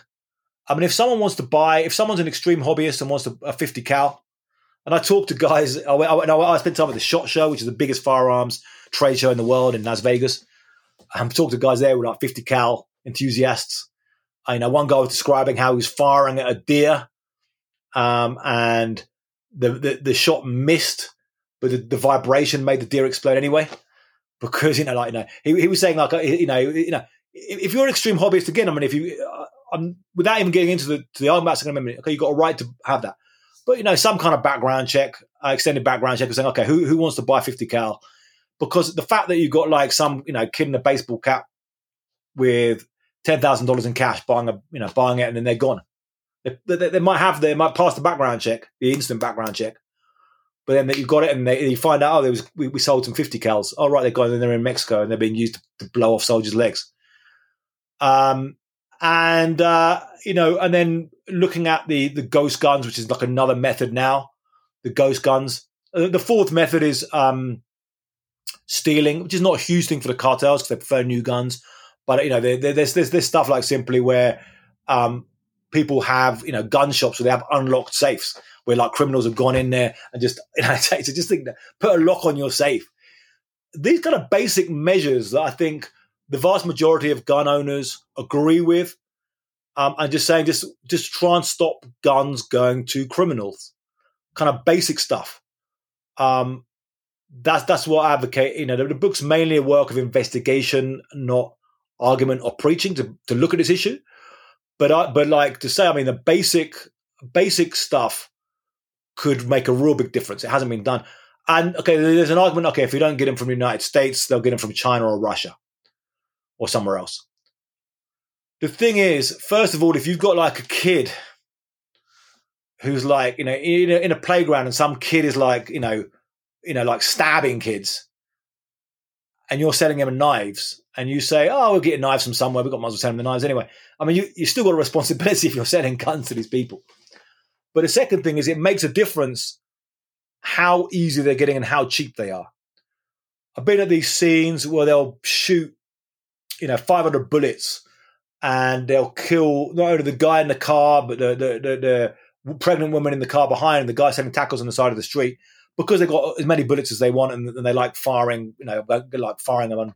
They buy a semi-automatic in the US and they turn it to full automatic and just spray.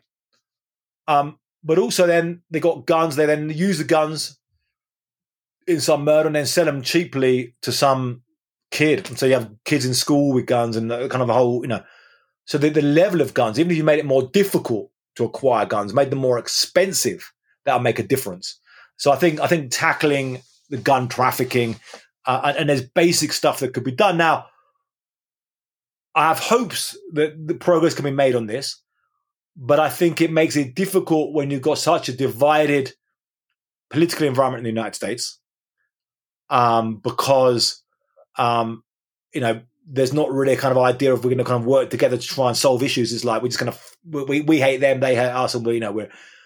And also, a lot of the politicians in the United States on both sides aren't looking for clear, real solutions. They're kind of looking for stuff which is, like stuff they can use on social media, which can kind of go off, rather than saying, here's a real problem. How do we find real solutions to this? Do you think if they saw what was going on down south in the in the ways you've seen it, like literally on the ground, and actually had to see what the Iron River is actually causing, do you think that could help change the tune as well? Like, this is part of the reason, like I said, I was so excited to be able to have you on as a guest and for people to continue to pushing on what's happening, is because I feel like there's very much a lack of knowledge on what's going on. So do you think that should be something as well, that we need our politicians, our people that are in these power positions to actually look at what's happening down south?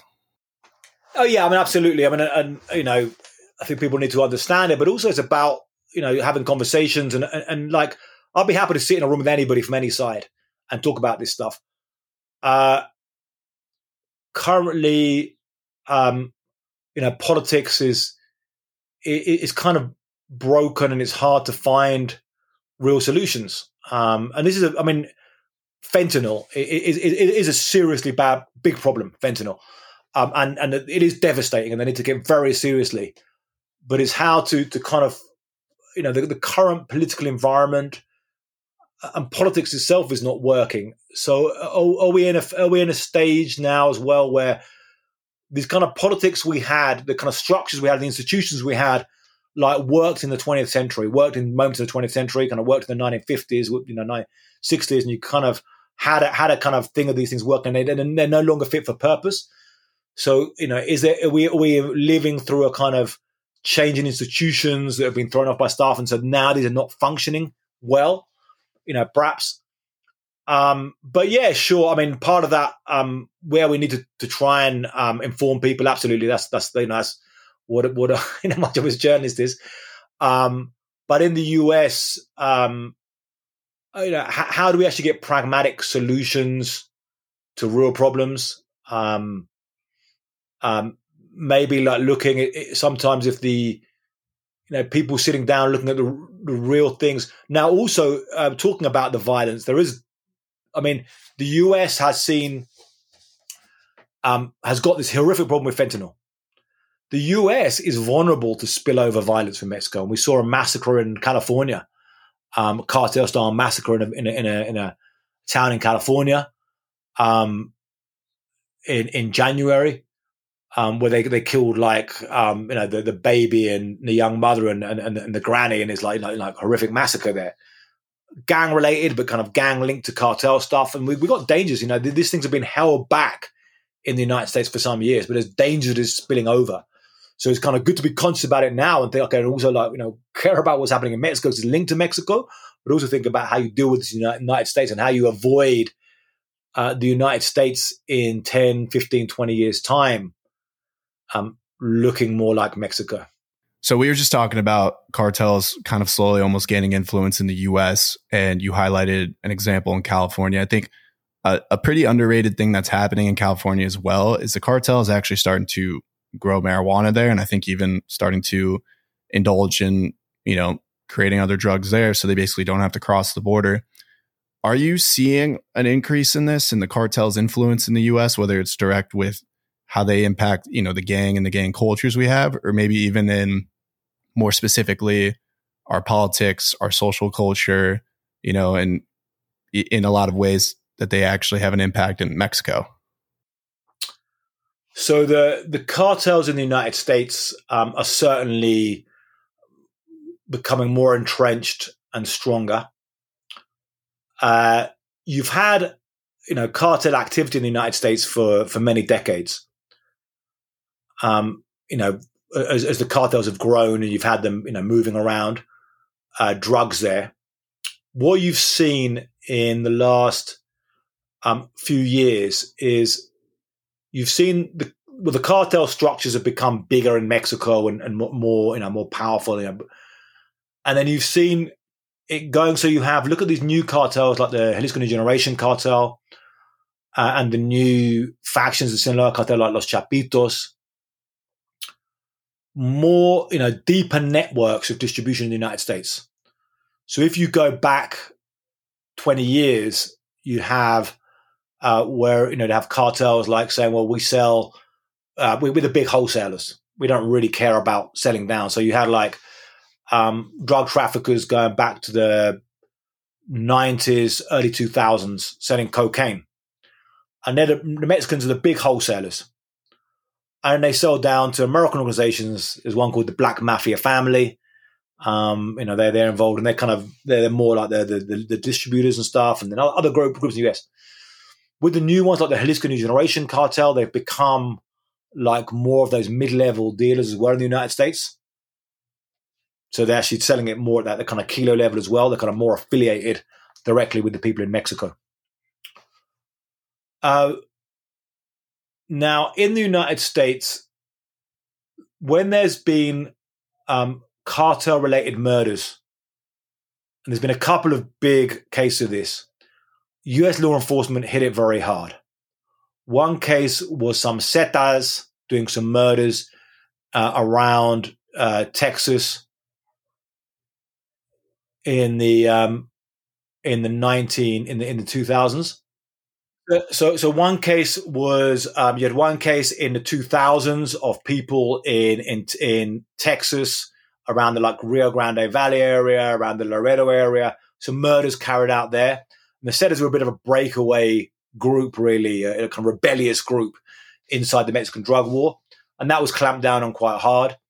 And now you had a case in California of a group called Los Palillos, who were like a breakaway group from the Arellano Felix cartel. They carried out a bunch of murders. This is a story which wasn't really, well known, but they dissolved bodies and stuff. I went to a ranch where they just dissolved bodies on the California side. Recently went to the site of it, but they were carrying out a bunch of murders, and then they were hit pretty hard. So the cartels generally learned a lesson was, the United States is our land of milk and honey. This is where we make billions and billions of dollars. And we don't really want to upset law enforcement or make real noise here. We want to sell drugs here. And in Mexico, can we do what we like because Mexico's out of control? However, there's these are building up, and this could change. Also, you had in California the gangs who were affiliated, working with the cartels, like the Mexican mafia. They created their own rules and they reduced violence themselves. Going back from the 1990s, they banned drive-by shootings because obviously drive-by shootings, you can kill innocent people. So you had to go up with a gun and kill your victim. You can't kill women, you can't kill kids. These are the rules that they have. This gang murder we saw in January was worrying because it was like breaking those rules. Now, the problem with these rules, they can be kept in, and you have hard law enforcement, which help, but now we've seen the last couple of years, demoralization in US law enforcement, a lot of people leaving, a lot of people fed up, rising drug abuse on the streets, a lot of issues that start to come out. And could we start to see like cartel murders creeping up? Again, you've got to keep an eye on that. Now, we're not really seeing it yet, so I don't want to overplay the problem, but I think it's something that we need to be vigilant about. Another side, so you also have on one side the cartels, the other side you have MS-13. So MS-13 are also, you've got this kind of now this East Coast group of MS-13, they're like a new kind of group has arisen. They're big. I talked to a guy who had in Honduras who'd run an MS-13 clique in Maryland. They started to do things like shakedowns within the migrant communities. And again, forget about the race. This can be because I talked to white American guys who've been working for cartels doing this stuff. MS-13 start recruiting, different people of, right, not just, Latin, like I said, Americans start recruiting people, recruiting Chinese guys and different people in these areas. So it can be like, it's not, a race thing or a question of immigrant status. And sometimes, this gets politically it's been a very charged issue because of this question of Trump and so forth. But this is a very concerning thing of law enforcement, and in fact, it's the people from the migrant communities who are the most vulnerable to the kidnappings, to the shakedowns, to all of this stuff. A lot of them were very concerned about the issue of cartels, issue of organized crime in these places. So we've talked about the U.S. and we've talked about Mexico.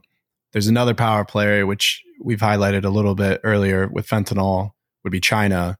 Obviously, there's been a lot of controversy about how much they're actually a role player within the fentanyl import. Obviously, there's been calls in the U.S. that they are the main player, but the CCP recently came out this week and essentially said that they have no background and they have no involvement in any of the fentanyl that's supplied to the U.S. Do you think that, for one, the CCP knows and has some coordination with the cartels trying to be able to kind of push this forward into the U.S. border? And two, how would we be able to handle that situation as well, seeing as we talk about great ideas of how to, whether it's, we look at militarization or we look at ways that we can, change the society and culture down there and in the US, but you have these other power players around the world as well who are looking into funneling what's essentially poison right through our southern border. Yeah. So,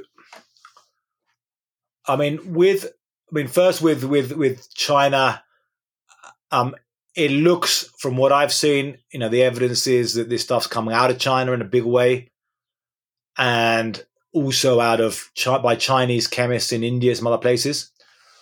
When I saw these statements by the Chinese officials, it's like complete denial. It wasn't like, oh, we're trying to crack down on it, but we're doing other. It was like, there is no fentanyl trafficking from China to Mexico. It doesn't exist. And I was kind of a bit knocked down by that statement. It's like with the guns. Like you say, well, US got responsibility with guns, and US will say, well, we're trying to fight this and blah, blah, blah. But it's not like there is a complete denial. And that kind of reflects a bit how this Chinese structure works. It's a very different political language. It's not like it's just like there is no trafficking.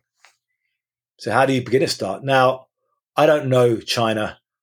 I don't know what their motivations are. I'm sure it's an authoritarian state, so they know this is happening.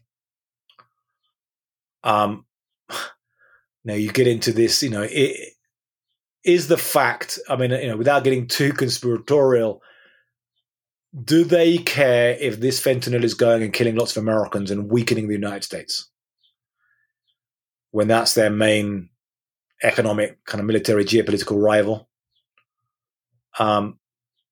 Or just, you could flip it again, go back to the US. Do Americans care that much that guns are destabilizing Mexico and stuff? It's not happening right in their neighborhoods. It's difficult. This stuff gets away. But are there other motivations there? So, Mexico, people start getting conspiratorial, like, oh, well, the United States wants to destabilize Mexico, wants to weaken Mexico. That's why they're trafficking the guns down here. And I can get into Fast and Furious. I haven't mentioned Fast and Furious, which is also something which, some very well-informed listeners might well know about and be questioning, where there was an operation by the ATF where they knew about these guns being trafficked to try and create a bigger sting, a bigger conspiracy case, and then ended up being involved, which makes it look like the US state is deliberately kind of arming these cartels, which kind of fuels conspiracies down here. So people are like, well, the Americans are deliberately doing this stuff to make Mexico weak. I don't believe that. I think it's actually various reasons why the United States is allowing these guns to go south. It's not all part of a big plan. With China, I don't know. I don't know enough about them inside, their motives, their players, but it's happening. To talk about fentanyl, I think, and again, fentanyl is a big game changer that's happened. To try and make some sense of fentanyl, I think also we want to bring crystal meth into the conversation as well. Crystal meth's huge in the United States. So we've seen a change in the drugs, the biggest drugs now being trafficked in the United States by the cartels. It used to be cocaine, heroin, marijuana. Now the biggest are fentanyl and crystal meth. We moved, first with marijuana and cocaine. Marijuana, you could say, well, people smoke it. Now we've kind of legalized it anyway. So that was kind of like, why are we fighting a war against marijuana? It didn't really make sense.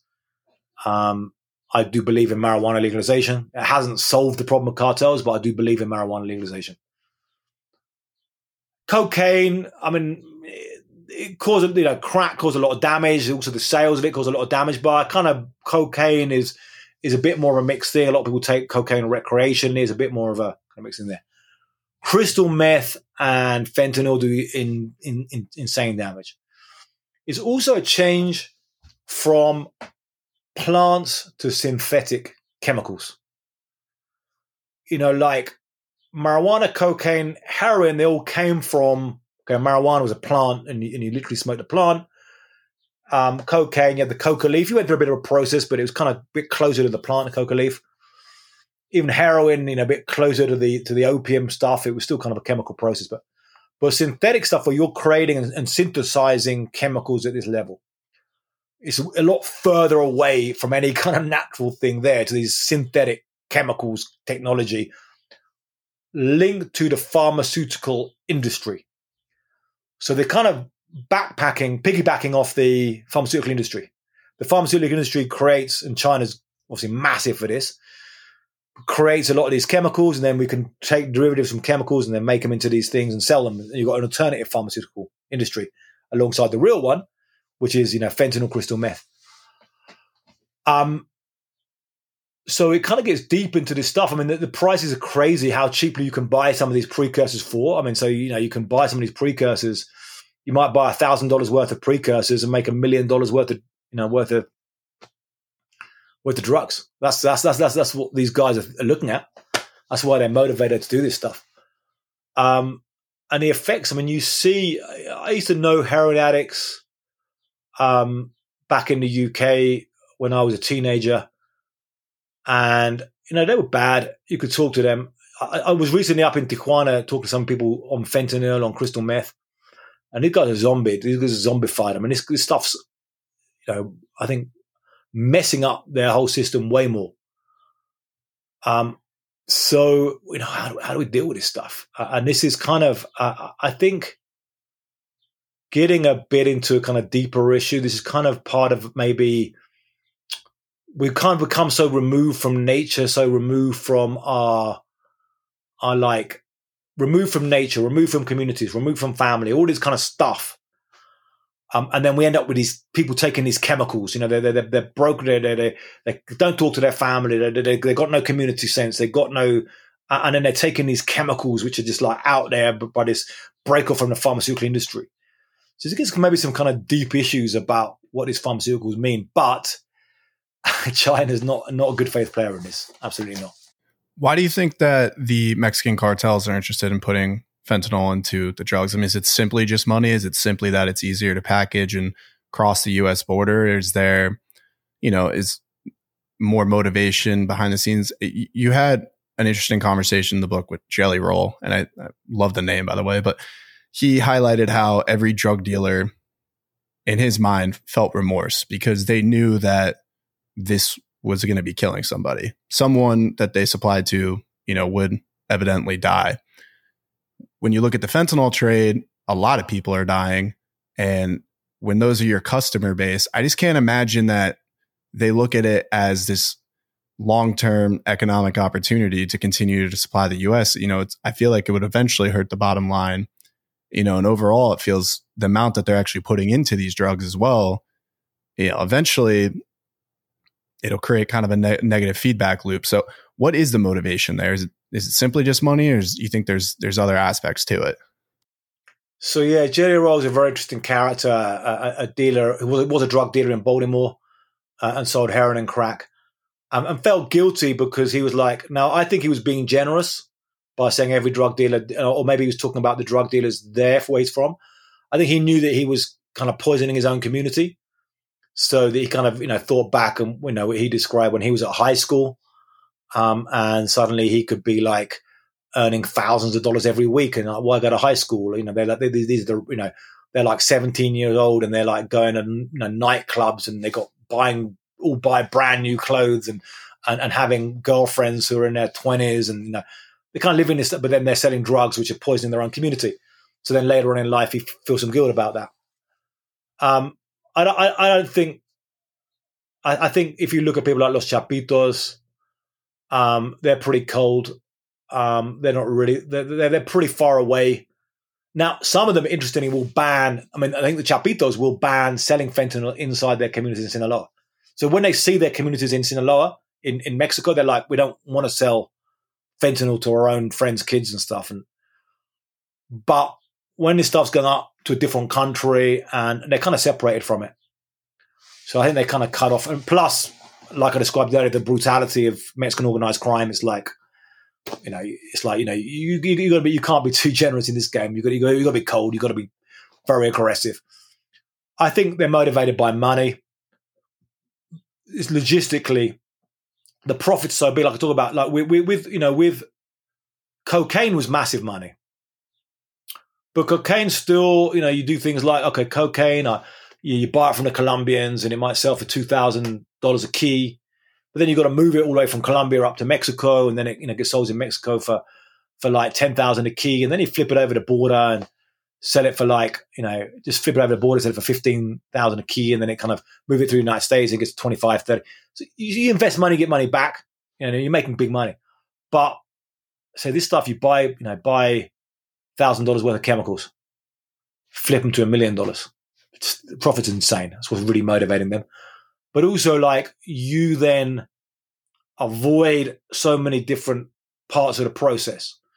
So when they make heroin, you've got a bunch of people growing opium poppies. You've got a long process. They've got to plant the poppies. They've got to wait several months and then harvest the poppies. Then they're in the mountains. The Mexican military can go there. It can burn them down, or it can go there and say, well, give us some money and we'll let you keep these poppies. Then you got to process them in a thing, and then move them. Then they eventually become the and it's quite bulky. Fentanyl, don't worry about that. All you got to do is just get an order and get some precursor chemicals or some finished fentanyl from China, from Asia, and then bring it in. You make sure it comes in a container. It's way smaller. It's nice. An interesting thing about the logistics of this.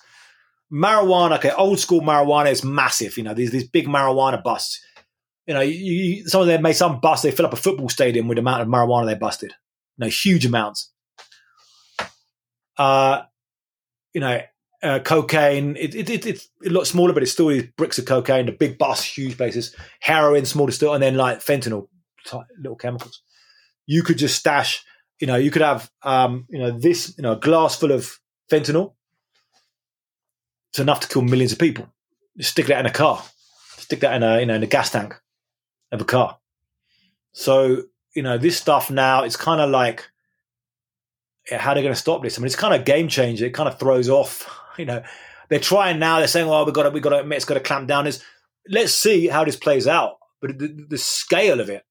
So I think just logistics and money, the motivation has been. Now, one of the things that perhaps they miscalculated or a consequence of this, and some of these guys are not, the cartels are extremely sophisticated and extremely clever in their operations, and they've grown organically over decades. But some of the people are not necessarily that forward thinking. So they're just thinking like, they're kind of thinking operationally, bring in product, move product, sell, but they've also got a million things on their mind. We're dealing with the other, the Jalisco cartels fighting us in this territory. We've got to pay off this. They've got other things going on. So not necessarily thinking long-term game plan. One thing they perhaps miscalculated, or one consequence they're seeing now, is the political reaction in the United States has rightfully been big in reaction to fentanyl deaths. So how do we, now they're seeing a reaction, and then now they're seeing, new indictments just come out against Los Chapitos. They're like, bring these guys down because fentanyl. So they're seeing a reaction. But I don't know. It's going to be very interesting the next few years, next few months, next few years, how this plays out. If we continue seeing this, or if the current opioid epidemic is going to kind of burn itself out in the United States. And, if you have 107,000 people dying in a year, is that less addicts now? I don't know. Or is it just more people coming? So do you see some of these kingpins? You've obviously were at El Chapo's trial. You've had so much experience, and The crazy thing about it, it's the kingpins, they come and go. There's only a few that have ever made it, for decades long in the game. Do you think they understand who they are and what role they really play in this? I mean, one of the things I see, it's a crazy dynamic. You look at someone like El Chapo, then moves to the Chapitos, the family takes over. There's so much respect, and there's so much, you would expect that in such a brutal game, it's constant new people popping up, but there is that level of respect for the family. So do you think they understand who they are, like the role they play, what the impact is that they're having? It's a very interesting question. I've had the opportunity to talk to some of these kingpins, some quite high level people more recently. And it's kind of sad to say, I mean, they kind of make a pact with the devil, I would say. At some point when they get into this, they kind of make a pact with the devil. And I think I guess like all human beings, we're all heroes in our own stories. So they don't see themselves as being villains.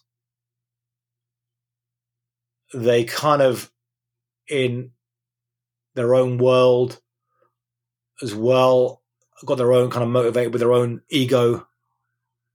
Like, who's the best drug trafficker? Who's the biggest drug trafficker? Some of them do literally kind of satanic shit, like cannibalism and stuff, but kind of ritualized cannibalism is kind of part of.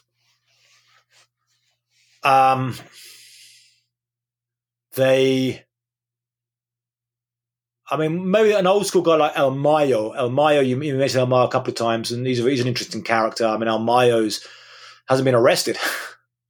That guy is going to run. How many hundreds of millions has he made? And was he sitting in some village in Sinaloa still? And kind of old school. But he's going to die soon. The kind of big power players now, El Mencho, these guys are pretty brutal. The Chapitos, kind of pretty brutal. The new power players come up under them. In terms of how they see themselves, I mean, it was going back to the Knights Templar. You had a character there, a kind of Colonel Kurt's character from Heart of Darkness or Apocalypse Now, where he kind of had this power, and then he was supposedly killed, and then he kind of he walked around in white robes, and people thought he was a ghost, and he wrote his own Bible and kind of made people kind of learn his words and kind of got complete ego state. So you get kind of some cases like that, or going back to Pablo Escobar. So I want to be a politician and I'll be a president. They're interesting. I mean, there are people who have come from below and are smart, talented, driven people who have kind of created these alternative power structures. Some of them, the ostentatiousness.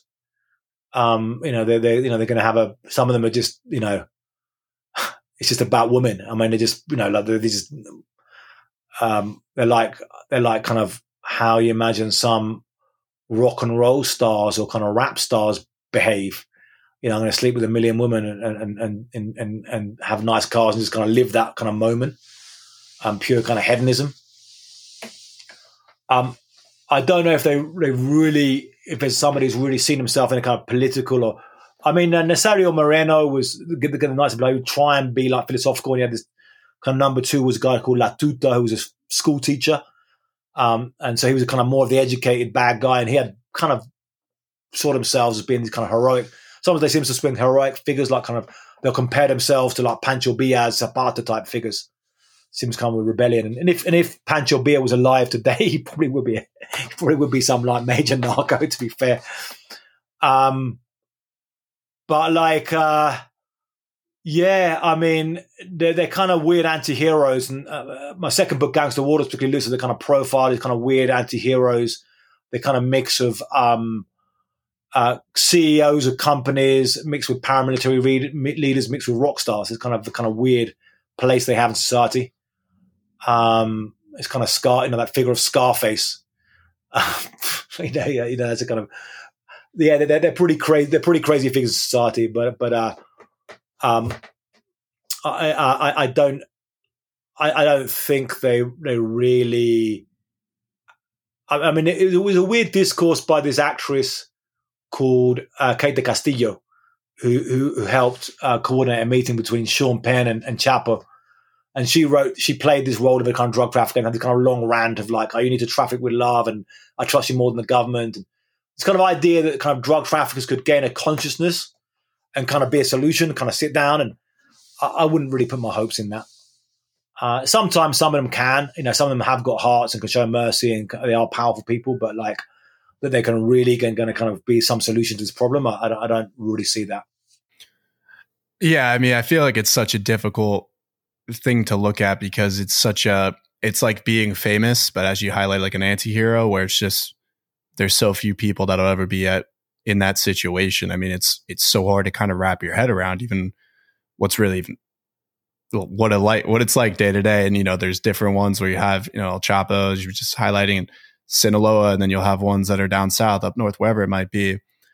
So I think kind of understanding that cartel dynamic is really difficult. And you mentioned it earlier, and I'd love to kind of go into Fast and Furious and wide receiver. And one of the things you highlighted in the book, which I thought was really interesting, was that a lot of the failures there were our lack of understanding of the dynamics of the cartels.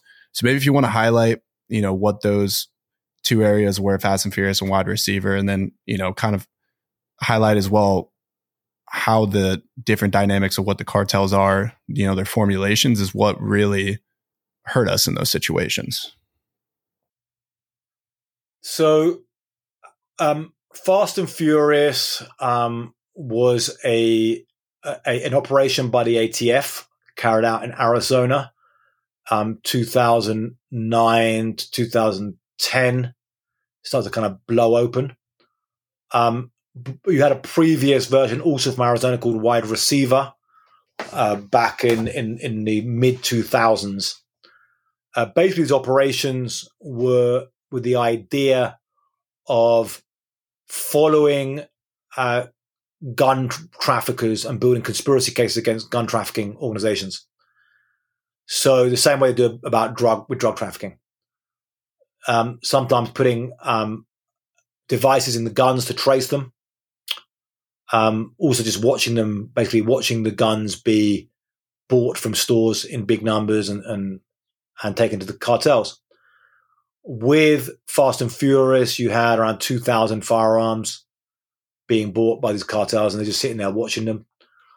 Eventually, some of the guns from Fast and Furious ended up in the hands of criminals who shot dead an elite Border Patrol agent, Brian Terry, in Arizona. Following his death, it kind of came out and it kind of blew open.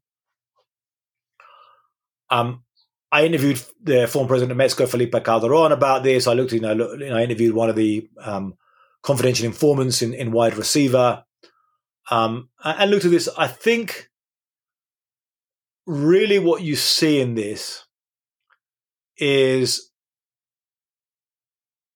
first, this kind of shows the nature of these federal operations. I mean, when you get to the federal government operations, they're kind of pretty crazy about organized crime. It's kind of building conspiracy cases. And so you kind of see this stuff with, I mean, they do the same thing with drugs, but with drugs, you couldn't trace it in the same way. So you have people watching heroin be trafficked, watching fentanyl be trafficked, eventually try and bust these guys, but they're still kind of watching it happen. They did the same thing with guns. But also, in this case, they kind of misunderstood the cartel. It didn't make sense of the cartel. They kind of thought it was, the cartel works like some, like the US government, some kind of top-down organization, where it's actually, very sophisticated cells without knowledge of each other, which are kind of financially independent and kind of changes all this kind of stuff. So they really didn't get off the base, and they were kind of basically, as they were following this operation, they were following these guys, and we've only got the bottom level guys. Well, let's just try and keep on following it. And then they've sold 1,000 guns. It's kind of looking kind of rather bad. No, we've got to keep on going. It's like 1,500 guns. Okay. And then eventually till it kind of blows up and like, okay, we've got to take these down, these guys. So it's kind of like ineptness I see there. Now I do see there was politics involved in that or the Obama White House, happened under the Obama White House. The Obama White House, like, let's hit gun trafficking. Felipe Calderon went to the US and said, like, let's hit gun trafficking. It was like, let's hit gun trafficking. So there's pressure, like, on trying to hit these guys, which ended up making a worse situation. And then I think that afterwards, there was a lot of cover-up. So where you do see more conspiratorial stuff is like after this was blown open, Eric Holder was like, oh, didn't know about this. Then they find out, well, actually, there's an email to you talking about this. Oh, I don't read my emails. And then this kind of stuff. So I think you see more conspiracy stuff with kind of covering. Everyone was like, oh, it wasn't me, it was him. Kind of covering up thing. But I don't believe, I mean, there was kind of a lot of conspiracy theories, or maybe a lot of conspiracy accusations. I know there is conspiratorial behavior sometimes, but kind of accusations of more organized corruption with this. One was saying, well, they did it to try and, because they're on an anti-gun platform. I don't think, if anything, this took the issue of firearms to Mexico off the agenda for a decade. Because it blew up in 2011. And then now we've come back to having, gun trafficking to Mexico back on the agenda a decade afterwards. For a decade, it was off the agenda. No one went near it. And maybe a couple of million guns went to Mexico. So I don't think it was really, it didn't do anything to help the kind of gun control cause or whatever. And then from Mexico, they're like, well, this was part of a conspiracy to destabilize Mexico or a conspiracy to help arm the Sinaloa cartel. The Sinaloa cartel got a lot of those guns. I think probably more ineptness than anything, and reflecting kind of deeper problems in federal operations. Your conversation with Felipe Calderon was one of the most, like I said, my favorite parts of the book, and was shocking to say the least, just to hear, to say in pop culture, what we've seen, El Chapo, the TV show on Netflix, Narcos, different shows like that, they frame him in an interesting light. And a lot of times it almost seems like they're trying to frame him as he was at fault. He was, like I said, in the pocket of Sinaloa. Like there's like a lot of dynamics like that. But with your conversation, I think one of the more interesting dynamics is it seemed like that there was almost a disconnect with the US, and then also that there was a very hush-hush attitude towards Mexico addressing the gun problem. So do you want to speak on that a little bit, the conversation you had with Calderon, as well as maybe what are some of the aspects in that really surprised you, that maybe when you were going into that conversation you just didn't expect? Yeah, it was funny. I covered Calderon. I covered all of his rule during the period, very intensely on the ground. And when I talked to him, it kind of, I interviewed him in a fairly, in an office in Mexico City, and he was quite open and forthcoming. And it kind of surprised me, an ex-president kind of on that way. Now, the way he was kind of quite open and didn't, it wasn't living in, you think if he'd just been like running, if it was the picture of Calderon as being the kind of Darth Vader figure, the kind of evil emperor figure who was just like making, $10 billion from all this. You think, why would he be in an office, kind of quite a local office in Mexico City talking about it? He might want to defend his reputation and his legacy, but, I don't quite, I don't buy that really, that thing. Now, in terms of his corruption, when I interviewed him, it was when there was accusations around, but it was before Garcia Luna had been taken. He already started distancing himself from Garcia Luna, who was basically his public security secretary, who was a very powerful figure in the administration, who's since been convicted of drug trafficking. So you think, well, if this guy was corrupt, how come Felipe Calderon didn't know? I think Felipe Calderon must have known some stuff, but I don't quite see him as a Darth Vader figure. I think he did have a concept, at least, of trying to reclaim the power of the Mexican state, and wasn't quite as deeply involved. Now I've got other, colleagues, journalists who are like, no, I do believe that like there was money going right into the presidential palace, and he was right in there in the kind of meetings involved in this. And I find that hard to get through, but either way, I think his military crackdown on drug cartels was a failure. I do think it was a failure either way. But a couple of things that strike me. One is this thing called the Merida Initiative, which is basically the U.S., a mechanism where the U.S. gave money to the Mexican military and Mexican government to fight the cartels. And some people will paint that as being, well, the U.S. kind of imposed this war on Mexico. But he said that wasn't true. He said Mexico went to the United States and said, oh, you guys are taking drugs. You got responsibility. Give us some money. And this is the way Felipe Calderon said. He said he was sitting down with George W. Bush. And he said to him, and George W. Bush was like, okay, what do you guys want? And Calderon said, you seen that TV show 24? He said, oh, yeah, I've seen that, yeah. All of those devices. I want that stuff. It's a good way to ask.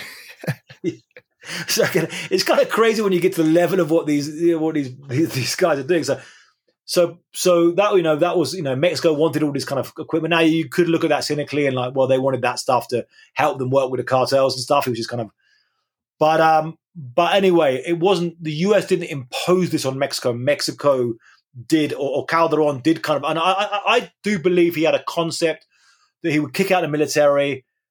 He would get some US money, and the cartels would calm down, and it kind of didn't work. The opposite happened, and he got deeper into the conflict. And then I do believe he knew about some of the corruption, but as well what you say at times is at some points it's we'll just let the Sinaloa cartel run things because they let them take out the Zetas because the Zetas are causing all these kind of problems. So we kind of got to side with them. So certain things he got put into that.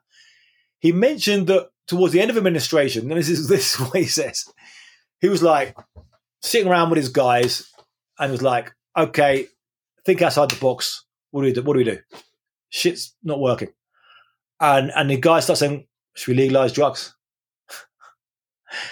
It's they were talking let's legalize them.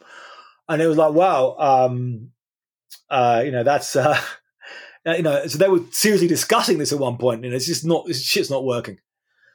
Now, in terms of the Fast and Furious, he described how they, first of all, he said, this is the way he said it. He said that first of all, they started getting the Americans telling them, we've got an operation going on. It's going to be big. You're going to like this. So supposedly it'd be good for them. But then they started arresting some cartel figures, and they knew about. They're like, yeah, we were able to buy guns. They kind of knew. Some of the Mexican cartel figures kind of realized they were being allowed to be these guns to go through, which gets again a bit okay, is there something worse out here? But again, this could just be a netness. These guys realize they're not stopping us. We're taking these guns over the border. And then when it blew up, Felipe Calderon said that the Mexican government deliberately didn't kind of join in the attacks on the Obama administration because they saw the attacks coming very much from the NRA and stuff. The NRA kind of jumped on this this just proves our point. They're all in bed. They're arming cartels. This is kind of, so they were like, well, why would we support and join with the NRA attacking the Obama administration as well when he said that about that. But it's interesting his perspective. He's now in Spain, and he's now politically in big problems here. The people they want to see him in prison. They want to see Calderon in prison over. They see it as being he was in bed with the Sinaloa cartel, and Fast and Furious was proof of that, and it was all kind of added up to some big kind of plan. I think there might be a lot of kind of very dumb things being taking place, as well as there is some conspiratorial or very deep corruption as well. So what do you think about when he went up and essentially brought up the issue that's happening with guns? It seems like, and I think you highlighted this well, where he, kind of approached the situation with a 6-foot pole, because when the NRA was jumping on it, he recognized that that's not exactly the alley he wanted to go down. And it seems like when presidents in Mexico, we're seeing this recently, quote unquote, go to battle with U.S. politicians, it ends up not being the best formula. We're seeing this with, the Mexican president just recently. There was a lot of anger coming out from Republicans because he came out and essentially said, after Lindsey Graham was looking to label the group as a terrorist organization, the cartels, and it essentially was calling for looking for ways to mitigate Republicans in future elections, which, again, very controversial. What do you think about him having that choice to step up and speak about the issues of guns? And why do you think we're not seeing more politicians do that present from Mexico? Because, again, that could make a massive difference in making sure that people understand this isn't something that's only affecting here in the US. It's that it has, long tentacles that are really creating massive amounts of violence around the world. When Felipe Calderon, he went to a joint session of Congress and he brought up firearms trafficking. He told me about that, he was having this crackdown on cartels, and then they started seeing this is when this kind of escalation was happening, and they were seeing suddenly, their police were being outgunned, and, you were suddenly seeing cartels with 100 guys with AR-15s and AK-47s, and they were buying them from the United States. And so suddenly realizing, like, how can we as a Mexican state fight this problem if they're being so heavily armed from the United States? And that's a continuing issue now. So I think he was justified in doing that. And some of people saying, you're going to go to the joint session of Congress and you're going to attack them. But he went in there and did that. Now that might have kind of helped, that kind of put political pressure. Then he had Fast and Furious, and then it kind of ended up getting knocked off the agenda. So it didn't work. They say in the end, Felipe Calderon's historical legacy was a failure.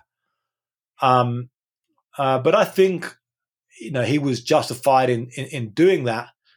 If we look at the more recent issues now with Mexico, US, and it's tough on both sides. How do Mexico and the United States? I mean, we need cooperation. We need people coming together and trying to figure out damage limitation, reducing some of the damage on this.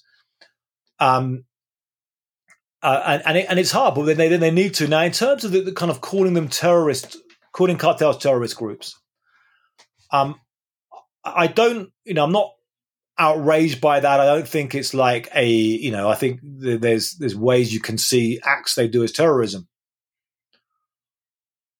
What I do think is that this is the idea, or what's being put by elements of some Republican figures right now, saying, we're going to bring in the military, we're going to cross over the border, we'll take these guys out.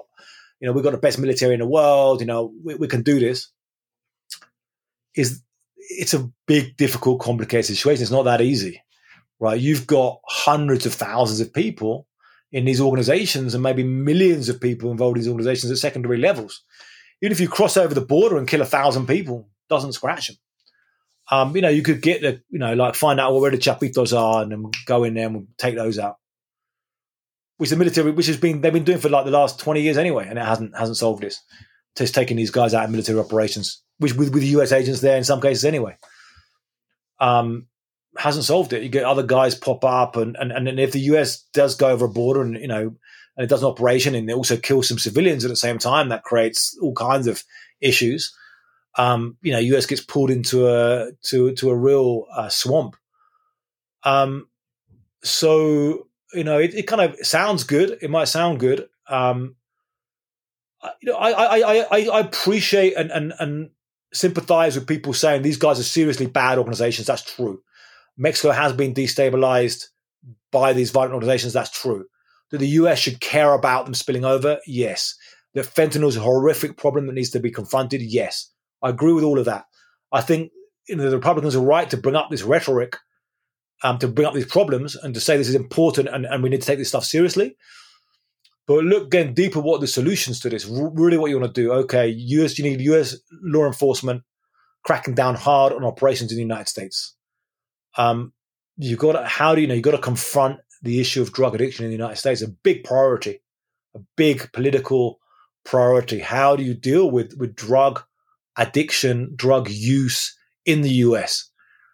You've got to stop guns going to these guys. Sure, you've got to work with Mexico on trying to help build up police capacity and fight these things. But these are difficult problems that don't necessarily gain the best headlines. You kind of throw red meat to your base on both sides. People do this. And again, gets back to the kind of broken political system dealing with very, very challenging problems. Well, Ioan, I think that's honestly the best way to wrap it up today. seriously, thank you for coming on. Blood Gun Money out everywhere. It's, like I said, a fantastic book. And honestly, I want to thank you too for the reporting that you're doing, all the multiple novels you release, journal entries, whatever you've done. Being able to follow you, being able to speak with you today, it's been a fantastic experience. And seriously, thank you for reporting on all this and really showcasing, like I've said many times, to people in America, what's actually happening south of the border, Latin America, and realistically around the world. So seriously, thank you. If you want to give a shout out to your social medias and let people know where they can find Blood Gun Money as well as your other books. Yeah, sure. Thanks much. It's great to be here. So this is the new edition of Blood Gun Money, officially released April 18th on paperback with a new afterword with some of the latest developments in the law and in the issue of gun trafficking. With my first book, El Narco, still a popular book there, and it's kind of I wrote there, but a kind of bigger picture of Mexican drug cartels. And my second book, Gangster Warlords, which also chronicles organizations across the continent. You can see me website ioangrillo.com, Substack, Narcopolitics, or look up Ioan Grillo. Twitter, Ioan Grillo. So all of my stuff, really, my name, IOANGRILLO. And yeah, it was a great conversation. It was, we went to some very interesting places, some very interesting insight, and we talked about some stuff, not the same kind of things, but really got some interesting perspectives on this, I think. Yeah, I wanted to cover all bases. Like I said, reading your book, I was like, there are so many thoughts in here on ways that people haven't even looked at the issue. And also the way that you're able to present what's happening down south, like I said, is just, it's unique. You've been there. You've seen so many different things. And I think being able to have conversations like this is how we actually come to some of those solutions we were talking about. So seriously, thank you for coming on again. Hopefully we can get another show down the road. I'll make sure I read up on those two other books, and maybe we'll get a conversation on those as well. Okay, yeah. So we've got a shout out to all the aftermath followers, aftermath viewers. Good to be stepping into your world there. Awesome, man. Thank you.